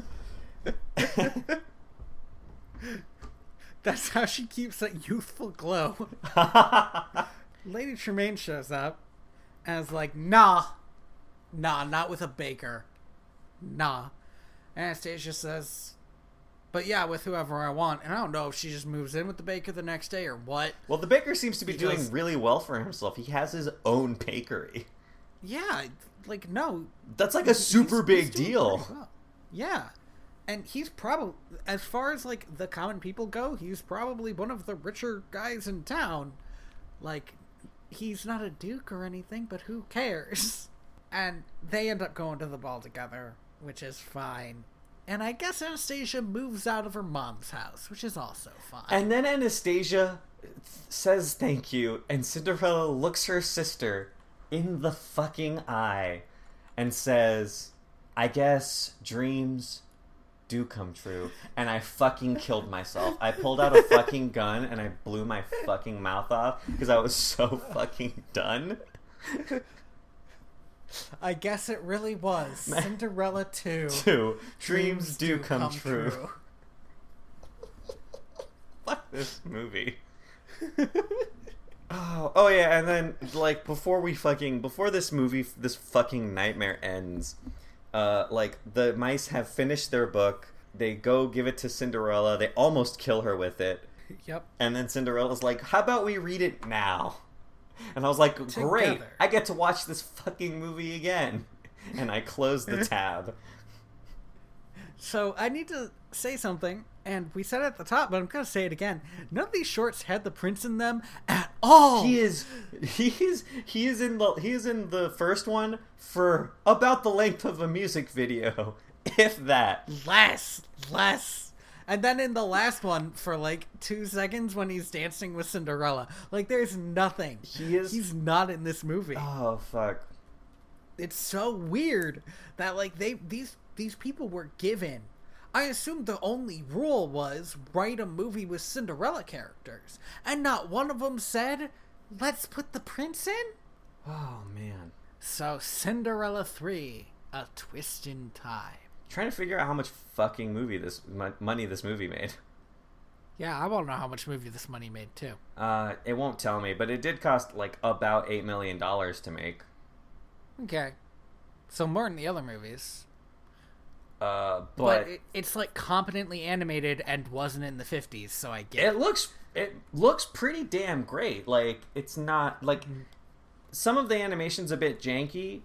But, like, the facial animation in this movie is really good. It's more like Brother Bear than Brother Bear 2. Like, not the best animation ever, but also, it wasn't phoned in. There are some facial expressions that the prince makes in this movie where I'm just like, same dude, fucking yeah. Like, I agree with the emotion you are feeling right now, 100%. Everything the prince has to be put into his facial expressions because they had to work with this stupid character design. He's just such a generic-looking guy. Yeah. And they managed to give him so much character in this movie. Mm-hmm. But at the top, let me just say, I was exhausted. Man. By this point? Just exhausted with these movies. Oh, were you exhausted? I watched the first two in a row. I shouldn't have done that. I was bumping up on midnight, and this movie gave me life. It gave me the energy I needed to go on after wanting to die at the end of the last one. Knew that this was a good movie and was looking forward to watching it. By this point, all I I was knew just so scared. Was that you told me it was a good movie, and we've disagreed on this before. That's the thing, right? Is I got to this point after 150 minutes of Cinderella movie, and I was like, no, what if I was wrong? What if this one's also bad? What am I gonna do to myself? Are you ready? Yeah. Here's just some quick bonus info, because this movie actually has some trivia. This was the last movie animated by Disney Australia after it was closed. Or before it was closed. This was the last one that they worked on. That's kind of depressing. Didn't they do Lion King too? Yeah, they also did. They also did Cinderella too. Yeah, I just thought it was it was just something to throw out there, you know, like. Let's get into it. This 75-minute piece of awesome.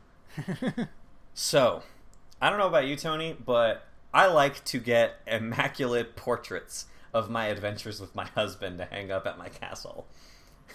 Yeah, of course I like that. What the fuck are you even talking about? Yes.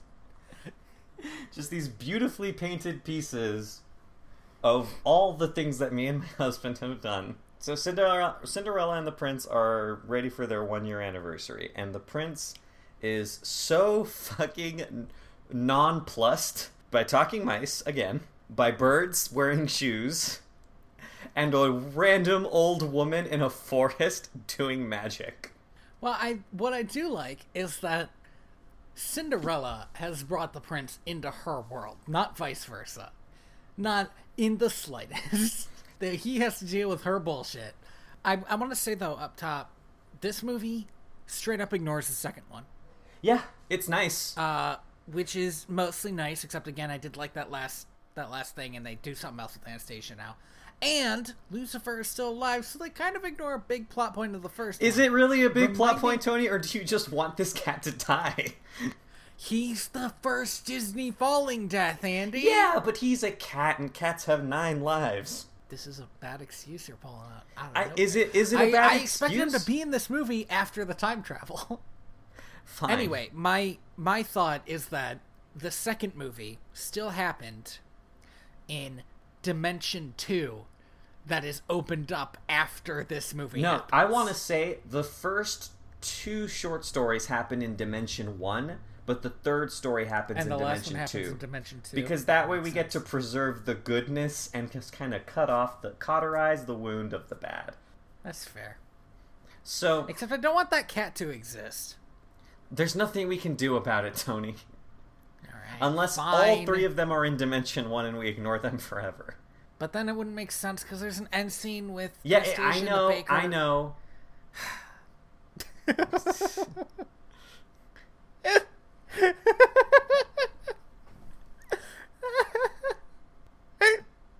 It's just that I made a decision that, like, this is going to be a thing I was going to, like, spend a non-zero amount of my time talking about. And you also made that decision. Like, we're 2 people who've made that decision to talk to each other about this shit. It's the timeline is important. We've talked about this. We need to preserve the timeline. Marty!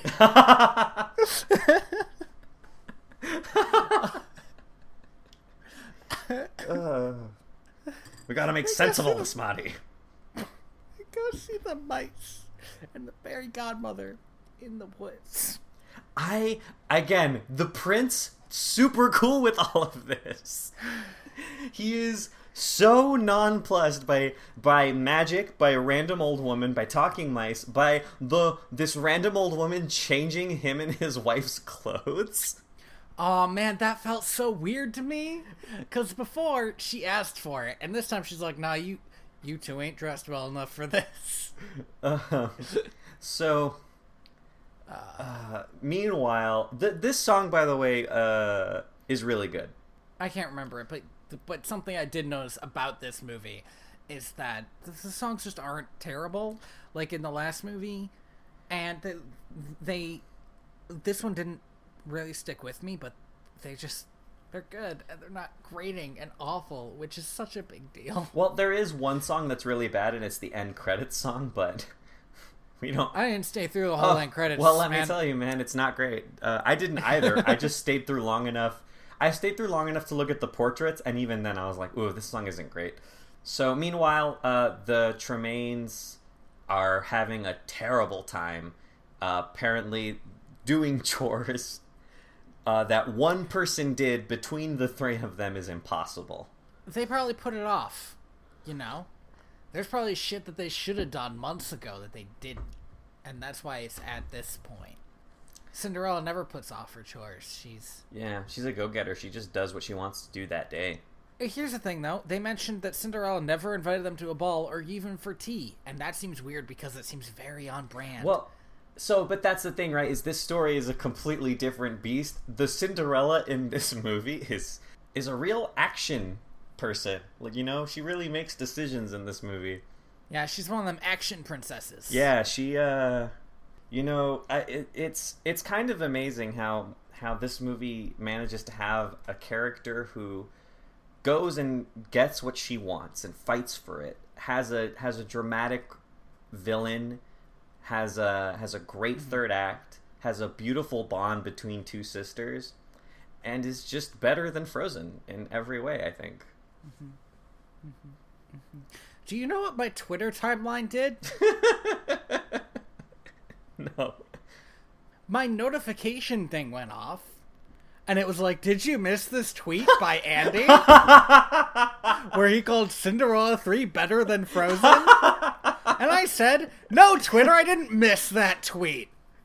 I just didn't think it worth a response. I'm glad Twitter's on my side. That's so fucking weird. Right? You know, maybe that health site's useful for something. Well, let's not get carried away. Cinderella's fairy godmother, like a fucking tool. Like a goddamn... drops her wand. She just fucking throws it. She's so shockingly careless with her magic and the thing that gives her all of her magic. She's just swishing it around, and she doesn't care who sees. She's like a magic godlike being. What else? What the fuck is she doing? And Anastasia gets the wand because she went to follow Cinderella because she saw her riding off on her horse with her prince. And this movie makes it very apparent that, like, Anastasia wants what Cinderella has. Although, again, I did like the shorthand they had in the last one, yeah. In the short with the music box. Yeah. So Anastasia takes it to Lady Tremaine, and she's like, "Look at this shit! It does magic." Yeah, and Lady Tremaine doesn't believe her because she's not insane or stupid. Mm-hmm. But then a little old lady comes just walking into her yard like, "Hey, can I have my magic thing back?" Like, that's how you deal with situations like this? And, like, she doesn't know that this house is home to the most villainous motherfucker in the kingdom.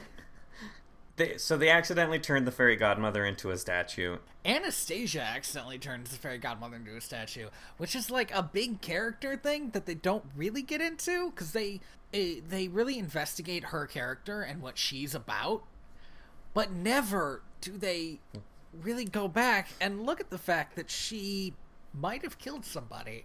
Well, we don't really get a time to even, like, take it in, though, because Lady Tremaine's like, "Oh, fuck, right. Yeah, give me that shit." We don't get the time. No. So really, that really got you. Lady Tremaine grabs the wand, and immediately it starts, like, oozing green, because you know she's evil. Yeah, you know, she's got, like, that Maleficent magic. Mm-hmm. And Lady Tremaine, if you compare her in the first act of this movie to her in the first act of the last movie, man, she stepped it up. She really, like... Maybe a year of just having to deal with not having Cinderella to clean her house was, like, really helped her double down on her evil. Mm-hmm. Because immediately, her first plan is, we're going to go back in time, we're going to wreck shit, and it's going to be awesome. Which is... I don't understand how she can think, yeah, this wand can definitely take me back in time. It turned a woman into a statue, can take me back in time. That's the only option. Obviously, it can do that. So she turns back the clock, goes back in time, this crazy evil magic. Now, the rules of this magic are apparently... You can change whatever the fuck you want. We're no longer bound by the future. We're now back at this time, number one. And number two, anybody who is, like, within 20 feet of the person casting the spell knows what happened. Yeah. Which is fine, I guess. I do really enjoy the montage of Cinderella and the prince being torn apart by time. Yeah. That was cool. One thing I didn't like about this is the one... really kind of annoying thing in the plot of this movie. They change a fairy godmother into a statue. Mm-hmm. And they go back in time. And I guess she's still a statue? Well, she was within 20 feet. But... So... But... No, hey, listen, man, I get it. I totally understand where you're coming from. Like, at no point in this movie, and it would be bad if they did do this. I understand why they didn't do this. But at no point in this movie does the fairy godmother show up and say, hey, there's somebody with, like, magic? That's not me. And I understand why they didn't do it. The whole point of the story is for the prince and Cinderella's bond to overcome all this evil magic shit. Mm-hmm. And also just a character study of Anastasia's wants and desires. But it did bother me that they immediately decided that somehow she's already taken care of. Like, losing her wand in the future means she loses it in the past. Maybe she's like a constant, right? Like, she doesn't actually travel through time. She just bippity-boppity boops wherever she needs to be. Interesting. Maybe she ages backwards like Merlin. I was thinking, actually, that she was out of time, you know? Out of time. Ha. Yeah, so she is always in the present. Yes. And never in the past or future. Yeah, wherever she is, that's the present. There. It's interesting. I like the idea. I'm not sure it makes a lot of sense, but you start thinking fourth dimensionally and you get to these places. Okay, so they go back in time to the day not before Cinderella and the prince met, which would have been my plan. Because you're not as evil as this Lady Tremaine. You're more evil than the first movie's Lady Tremaine, but not quite as evil as this one's. Okay, but I feel like it's the smarter plan. Maybe, but I don't think... Maybe less cruel, but also smarter. If your goal, right, I think the goal of this was always, like, I need to fuck Cinderella up emotionally. Because she obviously doesn't care about Anastasia marrying the prince or being happy. No, but I still think she wants to be the prince's mother-in-law. Maybe, but by the end of the movie, when that issue's brought up, she's like, but we already have this wand. Yeah, she does say that. And then she still wants the prince to marry a fake Cinderella instead of... Like, it legit feels like, by this point in her life, her one goal is just, I want Cinderella to be the most unhappy. Yeah. So it's an evil thing instead of a planning ahead thing. I get it. Mm-hmm. The Duke comes around to put the shoe on everybody's feet. Lady Tremaine makes the shoe fit Anastasia, and Cinderella comes down like, wait, it's my shoe, and then, oh shit, it fit the wrong girl. This girl with giant feet. And Cinderella, to her credit, really takes this in stride. But then Cinderella pulls out the other glass slipper. Like, this would solve the problem at this point. That doesn't make sense. And she's like, but wait, I have the other slipper. And her mom uses her cane, grabs the slipper, hangs it over the balcony, and is like, nah, it was all just a dream. And breaks it. And I was like, damn, that is evil. And then, as they are all walking away to get in the carriage, she looks at Cinderella and says, oh, and clean up the broken glass. And I was like, fucking savage. Holy shit. The other thing she says, you can go wherever you want, but don't go near the prince. And then she leaves. And it's not really until the end of the movie that I kind of realized, I don't think she was planning on ever going back to that house. Yeah. She lives in the castle now. Like, she just took everything Cinderella wanted, and now Cinderella is alone in the house. And I think that was going to be the end of her plan. Revenge. Yeah, which is still pretty fucking hard. No, that's good. Don't get me wrong. Although, if it had happened the day before Cinderella went to the ball, she would have been fucking cool with it. She would have just been like, alright. Yeah. Shit, I need to go find a hot man to fill this house up with. Maybe I should go to that ball. Maybe I'll go see the baker who's always making eyes at me. My friend, the baker. My friend! God damn. So, and Cinderella fucking, like, starts believing it, too, where she's like, maybe it was all a dream. She sings a song about, was it a dream? Or it felt like a dream. And it's like, fucking way to gaslight your own damn memory. Holy shit. Yeah. But, like, after that, she's like, no, it wasn't a dream. I need to figure this shit out. I'll just go back to the castle. Now, here's the thing. The Cinderella I know would not come up with this plan. This is a better Cinderella. This is a new, better Cinderella, but where did she come Cinderella from? 3.0. Is this from a year living with the prince that she doesn't remember? Or is this... She's just become more assertive? Just her natural, after her dream is shattered, this is what she would do. I don't know. That because now her dream is tangible and was literally broken like glass in front of her. Dang. That it's time for action to be taken. It's possible, right? It's like it could be the thing, that it takes to make her do all this crazy stuff. Now we cut to the king and the prince. Mm-hmm. And we see them both men of action, both doing stuff, and they're talking about how stupid it is to put a shoe on a human being and then marry her. And the king's got a point. The king says specifically, like, you don't choose a girl by what size shoe she wears. And you know what? Yeah. But the prince says, that's all I've got to go on. And you know what? Fair. I really want to point out, though, that the prince has, like, an American Ninja Warrior course as a gym. And the entire time this conversation's happening, he's fucking, like, trapezing around and, like, sitting backwards on chairs. Like your cool school teacher. The king disarms him at some point, and he does a flip and grabs his sword back. Like, he's so cool. He mentions to his dad, like, it's like, her shoes just because that's all I got, right? But right. It I don't know, it felt right, Don't you remember when you met Mom? Oh boy. Here's the thing about the prince's mom that we never needed to learn. She looks exactly like Anastasia. Pretty much to a T. To the point where I was kind of curious to see if Anastasia would somehow travel back further in time and birth the prince. Man, Back to the Future 4 is weird. Marty, you need to go back and be your own grandfather. Cinderella story. Oh wait, that was an episode of Futurama. That was an episode of Futurama. Oh, fuck. And they kept going back to it, like, yeah, this is the plot point we want to harp on. But so then the Grand Duke comes back and, like, a bell rings or something. Yeah. The prince goes running to go find Cinderella. And he runs into the room, and it's Lady Tremaine and her two awful daughters. And he thinks... Actually, he says... Am I in the right room? Am I in the... What am I talking about? Of course I'm in the right room.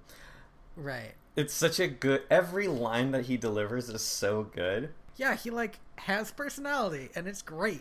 I recognized his voice, so I looked up the voice actor, because I was like, where do I know this guy from? Because I know him from somewhere. He was the voice of Spider-Man in the 1990s cartoon series. I don't know how to respond to that.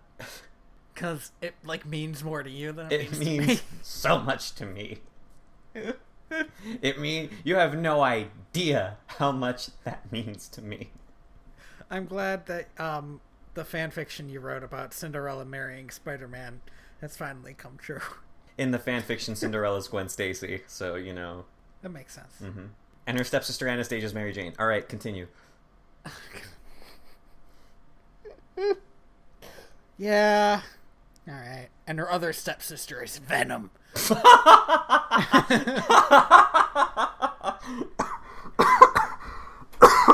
Fuck. So Cinderella's sneaking into the castle. Well, we haven't finished the scene with the prince yet. Oh, okay. The prince says, I'm sorry, you're not the girl that I was looking for. And Anastasia is, like, genuinely down about this.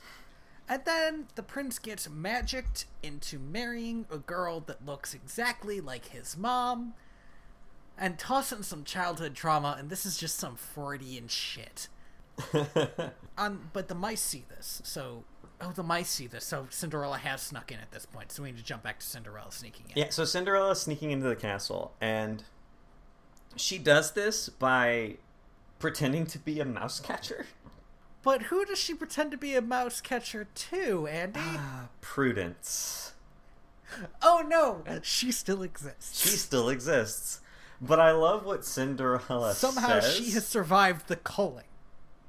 I love how Cinderella just says, snap 'em and trap 'em, that's my motto. And then has to look at the mice who look so betrayed. And she's like, no, I'm lying.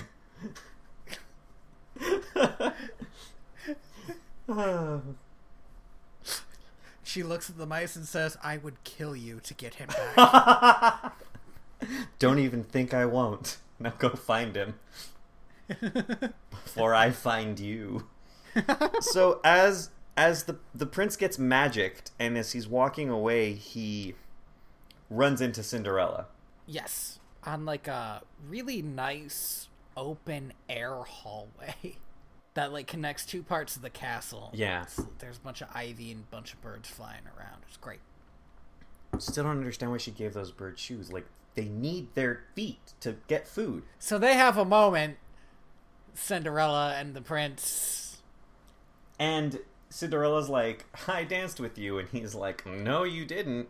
He says, you must not be confused with some other prince, which is like... I like how the prince is like trying to be disarming to all these people who want to marry him. Yeah. You like, know? his whole thing is that he doesn't want to marry all these people who want to marry him, and it's like, he also doesn't want to let them down. He doesn't want to hurt these people who want to marry him. They're his subjects. So, she's eventually dragged away by Prudence. But the prince does touch her hand and, like... No, that's later.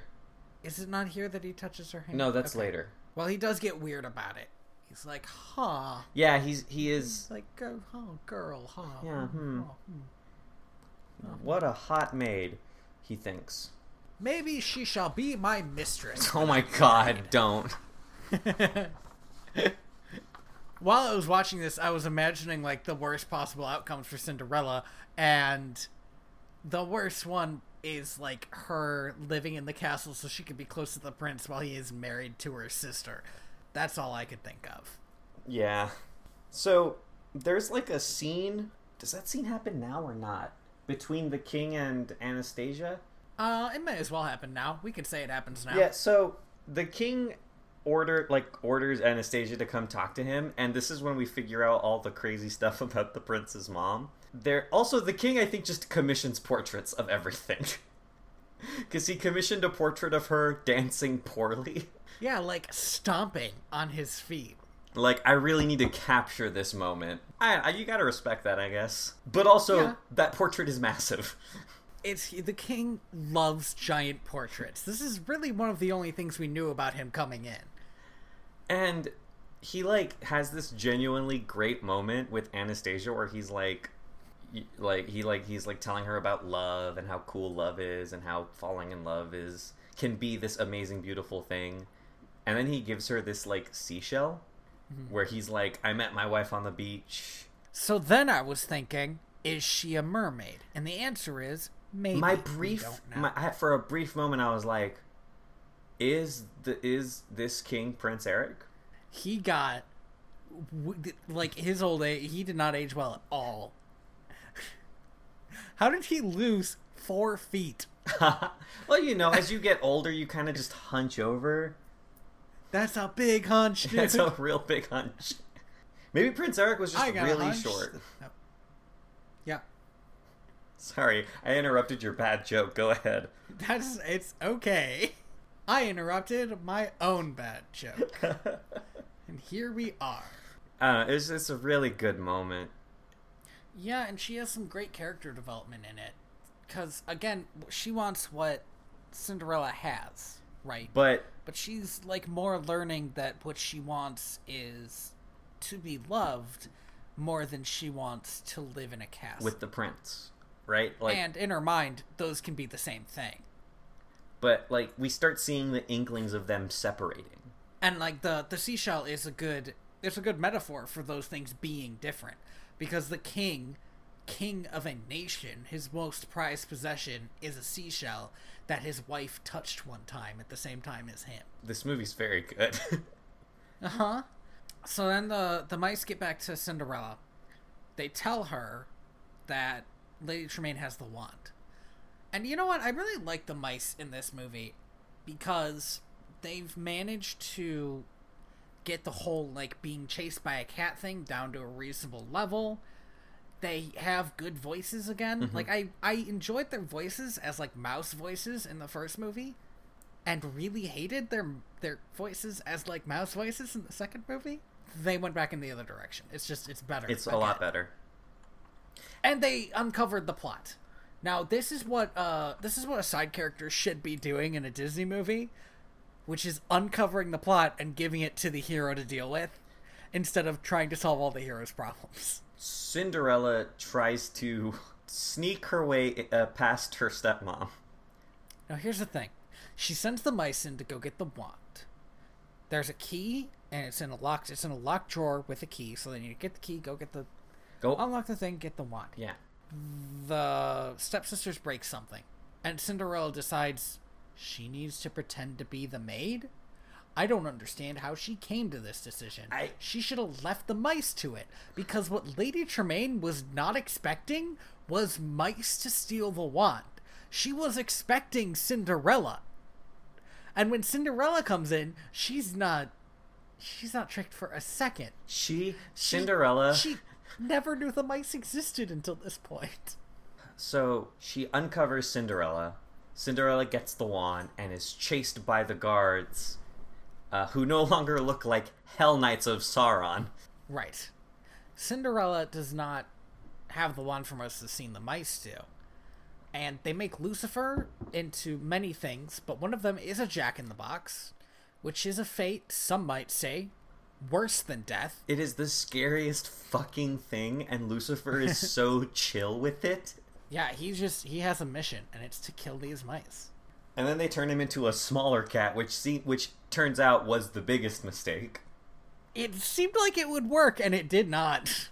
Cinderella gets the wand and is about to undo the spell that the prince is under. And she's grabbed, and Lady Tremaine takes the wand and tells the prince, "Oh no, everything's fine. She just stole something, and I'm getting rid of her."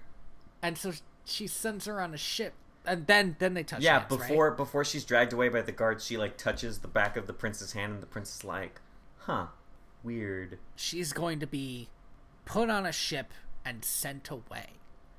And that'll be the end of Cinderella. She's not even going to bother killing her. She doesn't need to kill her. She doesn't want to kill her. Be gone. She just wants Cinderella to live knowing that she won't get to marry the man of her dreams. To the pain! I assume everybody knows what I was referencing when I said that. So, the mice, having nowhere else to turn, decide to start talking to the prince.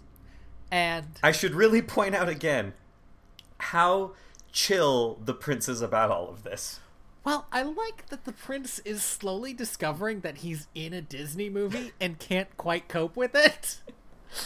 He, like, follows talking mice into a room and into a closet, and he's like, "Okay, there are no talking mice here. I'm crazy." Before that happens, though, there's an amazing scene where the king is, like, standing in front of a mirror, getting, like, fitted, and the mirror is one of those like crazy circus mirrors that makes him look super buff. And the prince walks in and he's like, I don't understand, something is wrong. And when he's walking in, he like turns from looking into like a science beaker into being really buff because of this mirror, and it made me laugh out loud. It was a good gag. Okay, I'm glad you enjoyed that. It was really fucking funny, and a good bit of animation. So yeah, so he's going crazy and talking to mice, and being dragged around by birds. That happens too. The mice try to sum up the plot of the movie, but the problem is, like in the first movie, they're talking over each other, so they eventually decide to just do a musical number about it. And which is cute. And the prince, while they're doing this musical number, the prince is like interjecting with questions like, so then this happened? Yeah. Musical number continues. Oh, and then this happened. Now you're getting it. Now, I wrote down verbatim the prince's reaction at the end of this song. Magic? That would explain everything. I also wrote that down. Now, would it? Because technically, magic could explain anything, but that doesn't mean it's the explanation you should immediately accept. Well, to be fair, this was given to him by talking mice in tiny clothes, right? Now wait, the talking mice, I also need to point out, are not magic. They are not magical. Normal talking mice. Just, it would explain everything. No, it really wouldn't, actually. And I also love that as he's leaving, he's like, I gotta go find this Cinderella. Yes. Oh, and I like that he says the talking mice say she's the wrong girl. That's good, too. Oh yeah, talking mice say I married the wrong girl. And then these talking birds were dragging me everywhere. And then these birds were dragging me around, and his dad's like, talking mice and birds? And he's like, don't be silly, Dad. Birds can't talk. And his dad says, I forbid you to take another step down these stairs. Which this man of quick wit was like, you know what the funniest fucking thing I could do right now is? And he jumps out the open window and I assume dies. What a nutter butter. I think he lands on his horse, which would still hurt. It would hurt a lot. That seems like that would be taking a lot of pressure to your groin. He was going out head first, though. Yeah, I guess he flipped. We know he can flip. It's true. Oh, man. This prince has been preparing his whole life to chase a girl dangerously out of a castle because he fucking really does it. The king orders the guards to close the gates, and he almost kills himself. Here's the thing. Couldn't the prince have said, don't close the gate, and the guards been, maybe still would have closed the gate, but definitely would have paused. It would have been like, so do we or don't we close the gate? Yeah. That would have been a funny gag if they had done it. Yeah. Oh, man, the prince is so cool. He gets to the boat too late. It's already taken off. At first I thought he was going to get into, like, a skip or something and, like, chase the boat. But then I saw, a skiff, rather. But then I saw at the same time as he did the big cliff that they had drawn, and I was like, oh, shit. Man, it's a great thing that cliff's there. So he rides to the top of this cliff. His horse throws him off. His horse was not down with dying for this cause. He was about to ride the horse off the cliff. He was gonna jump on with the horse, and that would have been cool. The horse has different plans. He, like a failed run at Skyrim, he was about to jump off a cliff with a horse. He uses his knife and, like, fucking slides his way down a sail, destroying it utterly. He's gonna have to pay for that. Well, but he's the prince. He can do it. I love the way he lands. Like, oh shit, I'm alive. Ha-ha! I mean, of course I'm alive. And then he, I guess, just touches Cinderella's hand again. He, like, holds her hand, and they hug, and he's like, oh my god, you're the person I fell in love with. And she's like, yeah, dipshit. And he gets down on one knee, and he says, Cinderella, would you marry me? I like the idea that Cinderella is still like his pet name for her. Oh man, that'd be great. Cinderella 4, Disney, get at us. We're ready. Look, so far we have at least 2 solid plots. We can do 4 and 5. So, the prince and Cinderella ride back to the castle and explain everything to the king. Mm-hmm. And Lady Tremaine makes her and her daughters going invisible or something. I don't know. She uses the wand to teleport or teleport or something. Yeah. She gets away before she's arrested. Also, everybody accepts magic as the cause of all these problems. Which is fine, it's the Middle Ages, I get it. Actually, you know what? At the end of that sentence, yeah, you know what? Everybody accepts magic as the cause of this problem. For a long time, an evil old woman casting a spell would be the apparent cause of problems. My son started coughing the other day. She was probably magic. Magic? That would explain everything. Yep. People have been killed over magical assassination attempts, so... Yeah. I'm okay with everybody accepting this, actually. Let's move on. Yeah. So, I assume a day passes, at least. I don't think so. Because the marriage was already planned for that night. Yeah, that's true, I guess. So Cinderella's getting ready for the wedding, and Lady Tremaine emerges from the shadows like a Sith Lord, stroking her cat. You ever notice how often in sequels the villain will become way creepier? Yeah. I remember the same thing happening with Captain Hook. Yeah. And in what has to be the greatest plan she has come up with. Okay, so I gotta say, immediately I saw the Anastasia into Cinderella thing coming. That was pretty obvious with the way Lady Tremaine was acting toward her daughter. Mm-hmm. Like, you want the prince to love you, right? Do what I say. That's like, okay, well, he's gonna turn her into Cinderella. But the other thing, the Stephen King version of the pumpkin carriage, right? What a good was a very touch. Unwelcome surprise. What a fucking great... And then the way the carriages, like, vines, like, ensnare just a horse that's nearby. Yeah. And force him to drive them away. And Lucifer is turned into the coachman, which is great on one hand, but, like, I wish he had lines. He was just laughing the whole time. Yeah. I wish Lucifer had lines in this, scene. I guess just scene. I was going to try to define the scene. It's like a chase scene, but not. It's because everybody's going in the same direction at the same pace. It's very Fast and the Furious, though. Yeah, so the mice have to disconnect the pin. Cinderella, punches her way out of the pumpkin. Yes. Okay, but I need to say this. Why does it have a pin? I just watched it grow from nothing. I don't know, man. But that's for the aesthetic. That's fine. Yeah. And Cinderella punches her way out of pumpkin because it's not a carriage; it's a pumpkin.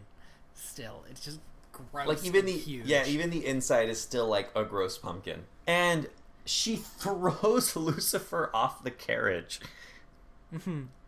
killing him for a third time. One of the things that was like genuinely creepy was Lucifer as a human being was about to eat one of the mice. Oh yeah, for real. And I was looking at that and I was thinking of like a scarier thing you could watch another human do than eat a live mouse. Oh man, yeah, that's grody.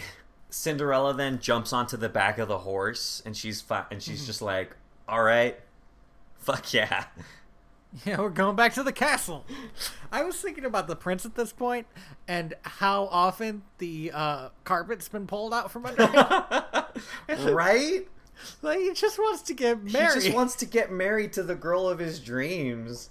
And he has to go through all of this work. So, Anastasia's having mondo second thoughts about this whole experience. Well, now she's, even if the prince, quote, loves her, it's not going to be for her. It's going to be because she looks exactly like Cinderella, the person she was taught to hate her whole life. And there's this, like, great moment where, like, the priest is like, "Do you take this man to be your lawfully wedded husband?" And Cinderella, like, breaks past the guards and is running down the hall. And she's like, "Nah." Yeah, that's what she says. I don't. Yeah, she says I don't, which is like, I feel like the weakest answer you could give, which is too bad. I would have liked I can't. I won't. Even I won't. if you want to keep the like the rhythm of I do. And then so now the prince has a gun and he's pointing at both Cinderellas. He's like, who's the real Cinderella? And Anastasia. And which one's the robot? Yeah, and Anastasia points at Cinderella and is like, kill her, she's the fake. And the prince shoots Anastasia and says the real Cinderella would never pass up a chance to die. Wait, that's a joke that's been told before. What's that from? I don't know. I definitely stole it from somewhere.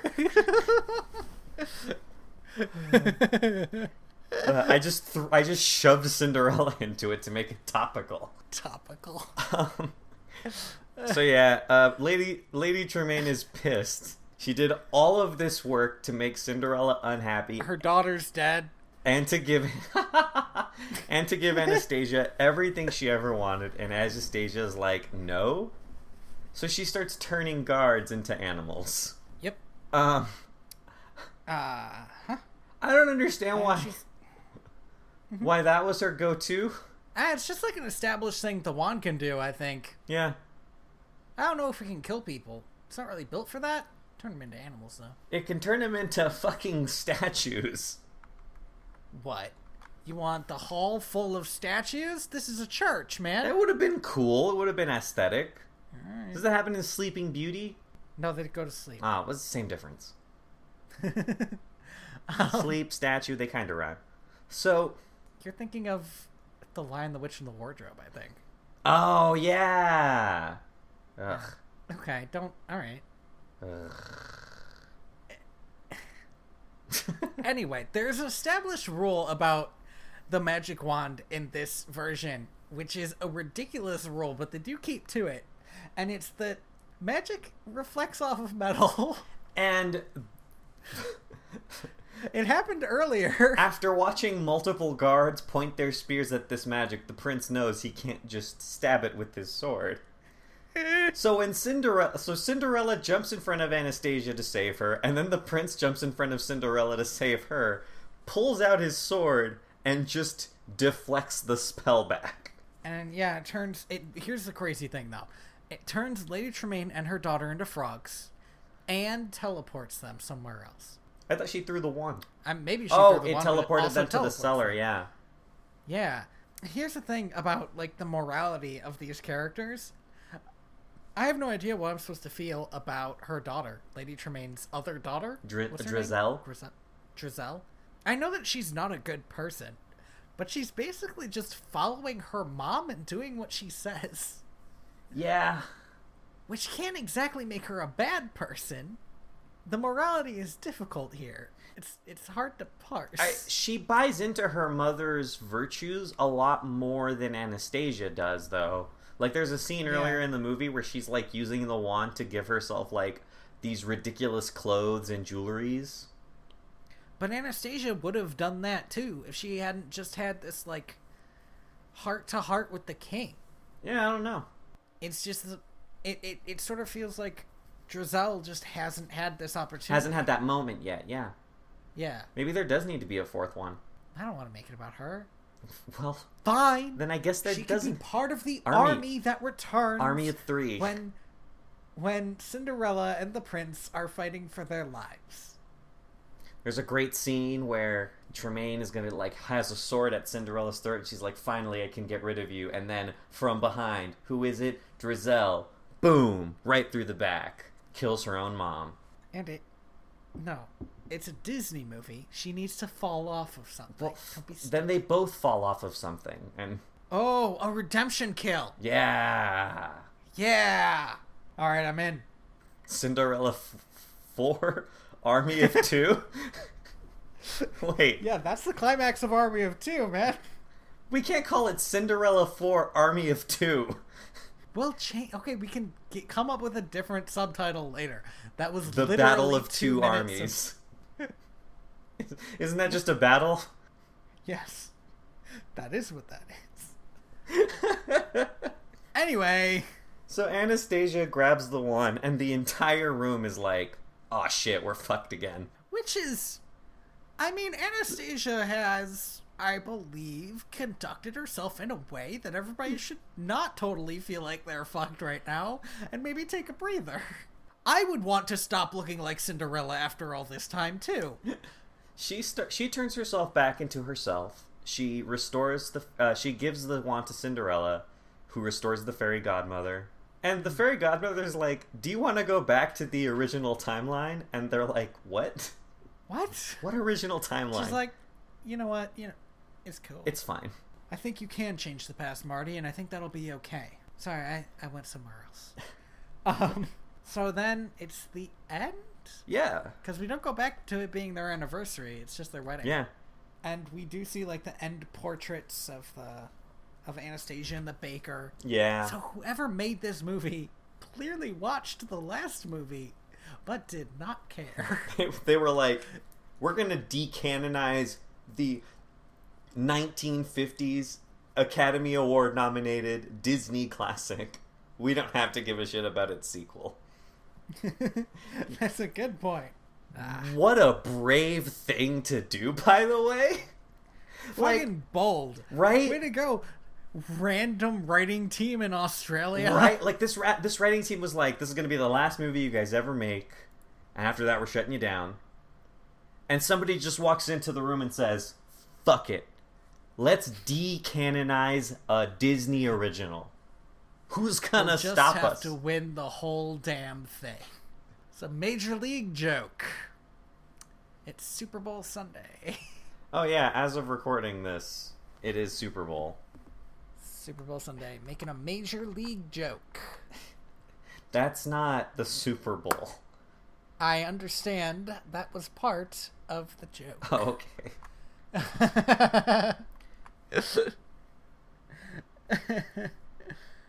So how did you like this movie? I know I talked it up a lot. You did talk it up a lot. To the point where I expected it to be a lot worse than it was. It's so fucking good. I really did like it. I like that it has Cinderella earning her dream. Earning her happily ever after when she really doesn't in the first one. I like its exploration of Anastasia as a character when they didn't really do anything with those two characters in the first one. Again, I like that the prince has like lines and a personality. He is so damn charming. Like, I like that they pared down the amount of Lucifer. Oh god, yeah. But still kept him as a character that it felt like you could be afraid of. I remember watching this movie with my niece, and I was probably on my phone doing something dumb, but this movie just, even then, I was like, wait, actually, this movie's really funny, and it's really good. And I think of all the Disney sequels that we've watched, it's the easiest to recommend. That might be fair, because so many of the other Disney sequels you have to have an asterisk at the end of the recommendation. Yeah, like even... Like, I really like Lion King 1.5, but I would have to say, like, you gotta be okay with a lot of meta jokes and more than a few fart jokes. And, like, even the least insulting Disney sequel that we've watched, which I think is The Fox and the Hound 2, is, like... not a sequel to Fox and the Hound 1 at all. Yeah, that's an interquel. It's just... And it takes place in a different decade. It has nothing to do with it. But, like, 101 Dalmatians 2 was, like, fine, but I wouldn't recommend it. I think I would recommend... Peter Pan 2 was good. Yes. In fact, there's an argument there for, like, if both Peter Pan 2 and Cinderella 3 are movies you should watch if you want your kid to know who Peter Pan or Cinderella are, but don't want to make them watch the originals. Yeah, because you don't want to teach them the wrong lessons. Yeah, for sure. No, I completely agree. Although I do think Cinderella 3 is a better movie. Oh, easily. I just think there's a comparable reason to watch either. Yeah. So, thank you for listening to Direct to Video. VHS? God damn it. Season 2. This. Wow. I have been your host, Andy Reyes. Yeah, and I've been your host, Tony Robusto. You can find Andy on Twitter at royalty_valence. And you can find Tony on Twitter at TheaterBats. What? That's so cool. Yay, Tony, yay. Wow. He's the host everybody likes.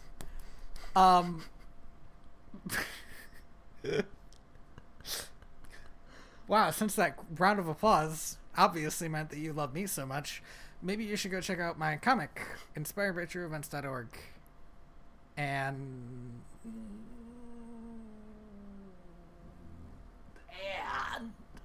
Oh, wow, you got really far away. I did do that. And the weird Pokemon fanfiction that I wrote at SnowTrainer1 on Tumblr. Every week that we get further away from me actually having written that, I feel weirder and weirder saying it out loud. You can, now that it's done, right? You can stop. I want to keep saying it because I keep on thinking, I'm going to start the next one. It's mostly written already. Oh my god. Ah, piece of shit. Oh, that's good. You should also stop by your local podcast watering hole and give us a 5-star review.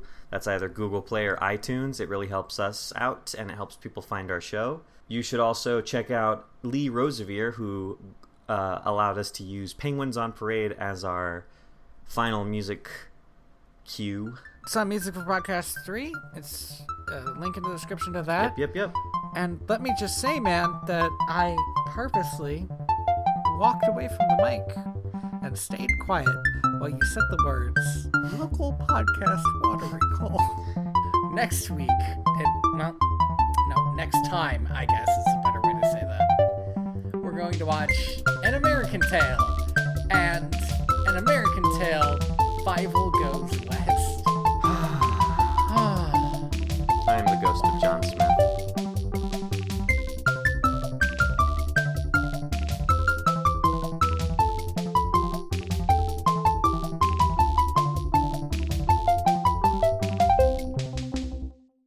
So for the listeners, I have in my hands a banana. I don't think Tony's back yet. I've never tried to crunch a banana like a McElroy. So let's just see how this sounds, audio. Not too bad. Hello? Hey, Hey. I got a surprise for you when you go back and edit this audio. Good. Are you eating? No. Yes. Oh, gosh. Now, if you'll give me a sec, I need to finish eating this banana. Uh-huh. Almost done. Consummate professional. Mm-hmm. Such a pleasure to work with. We have 2 minutes of break left. The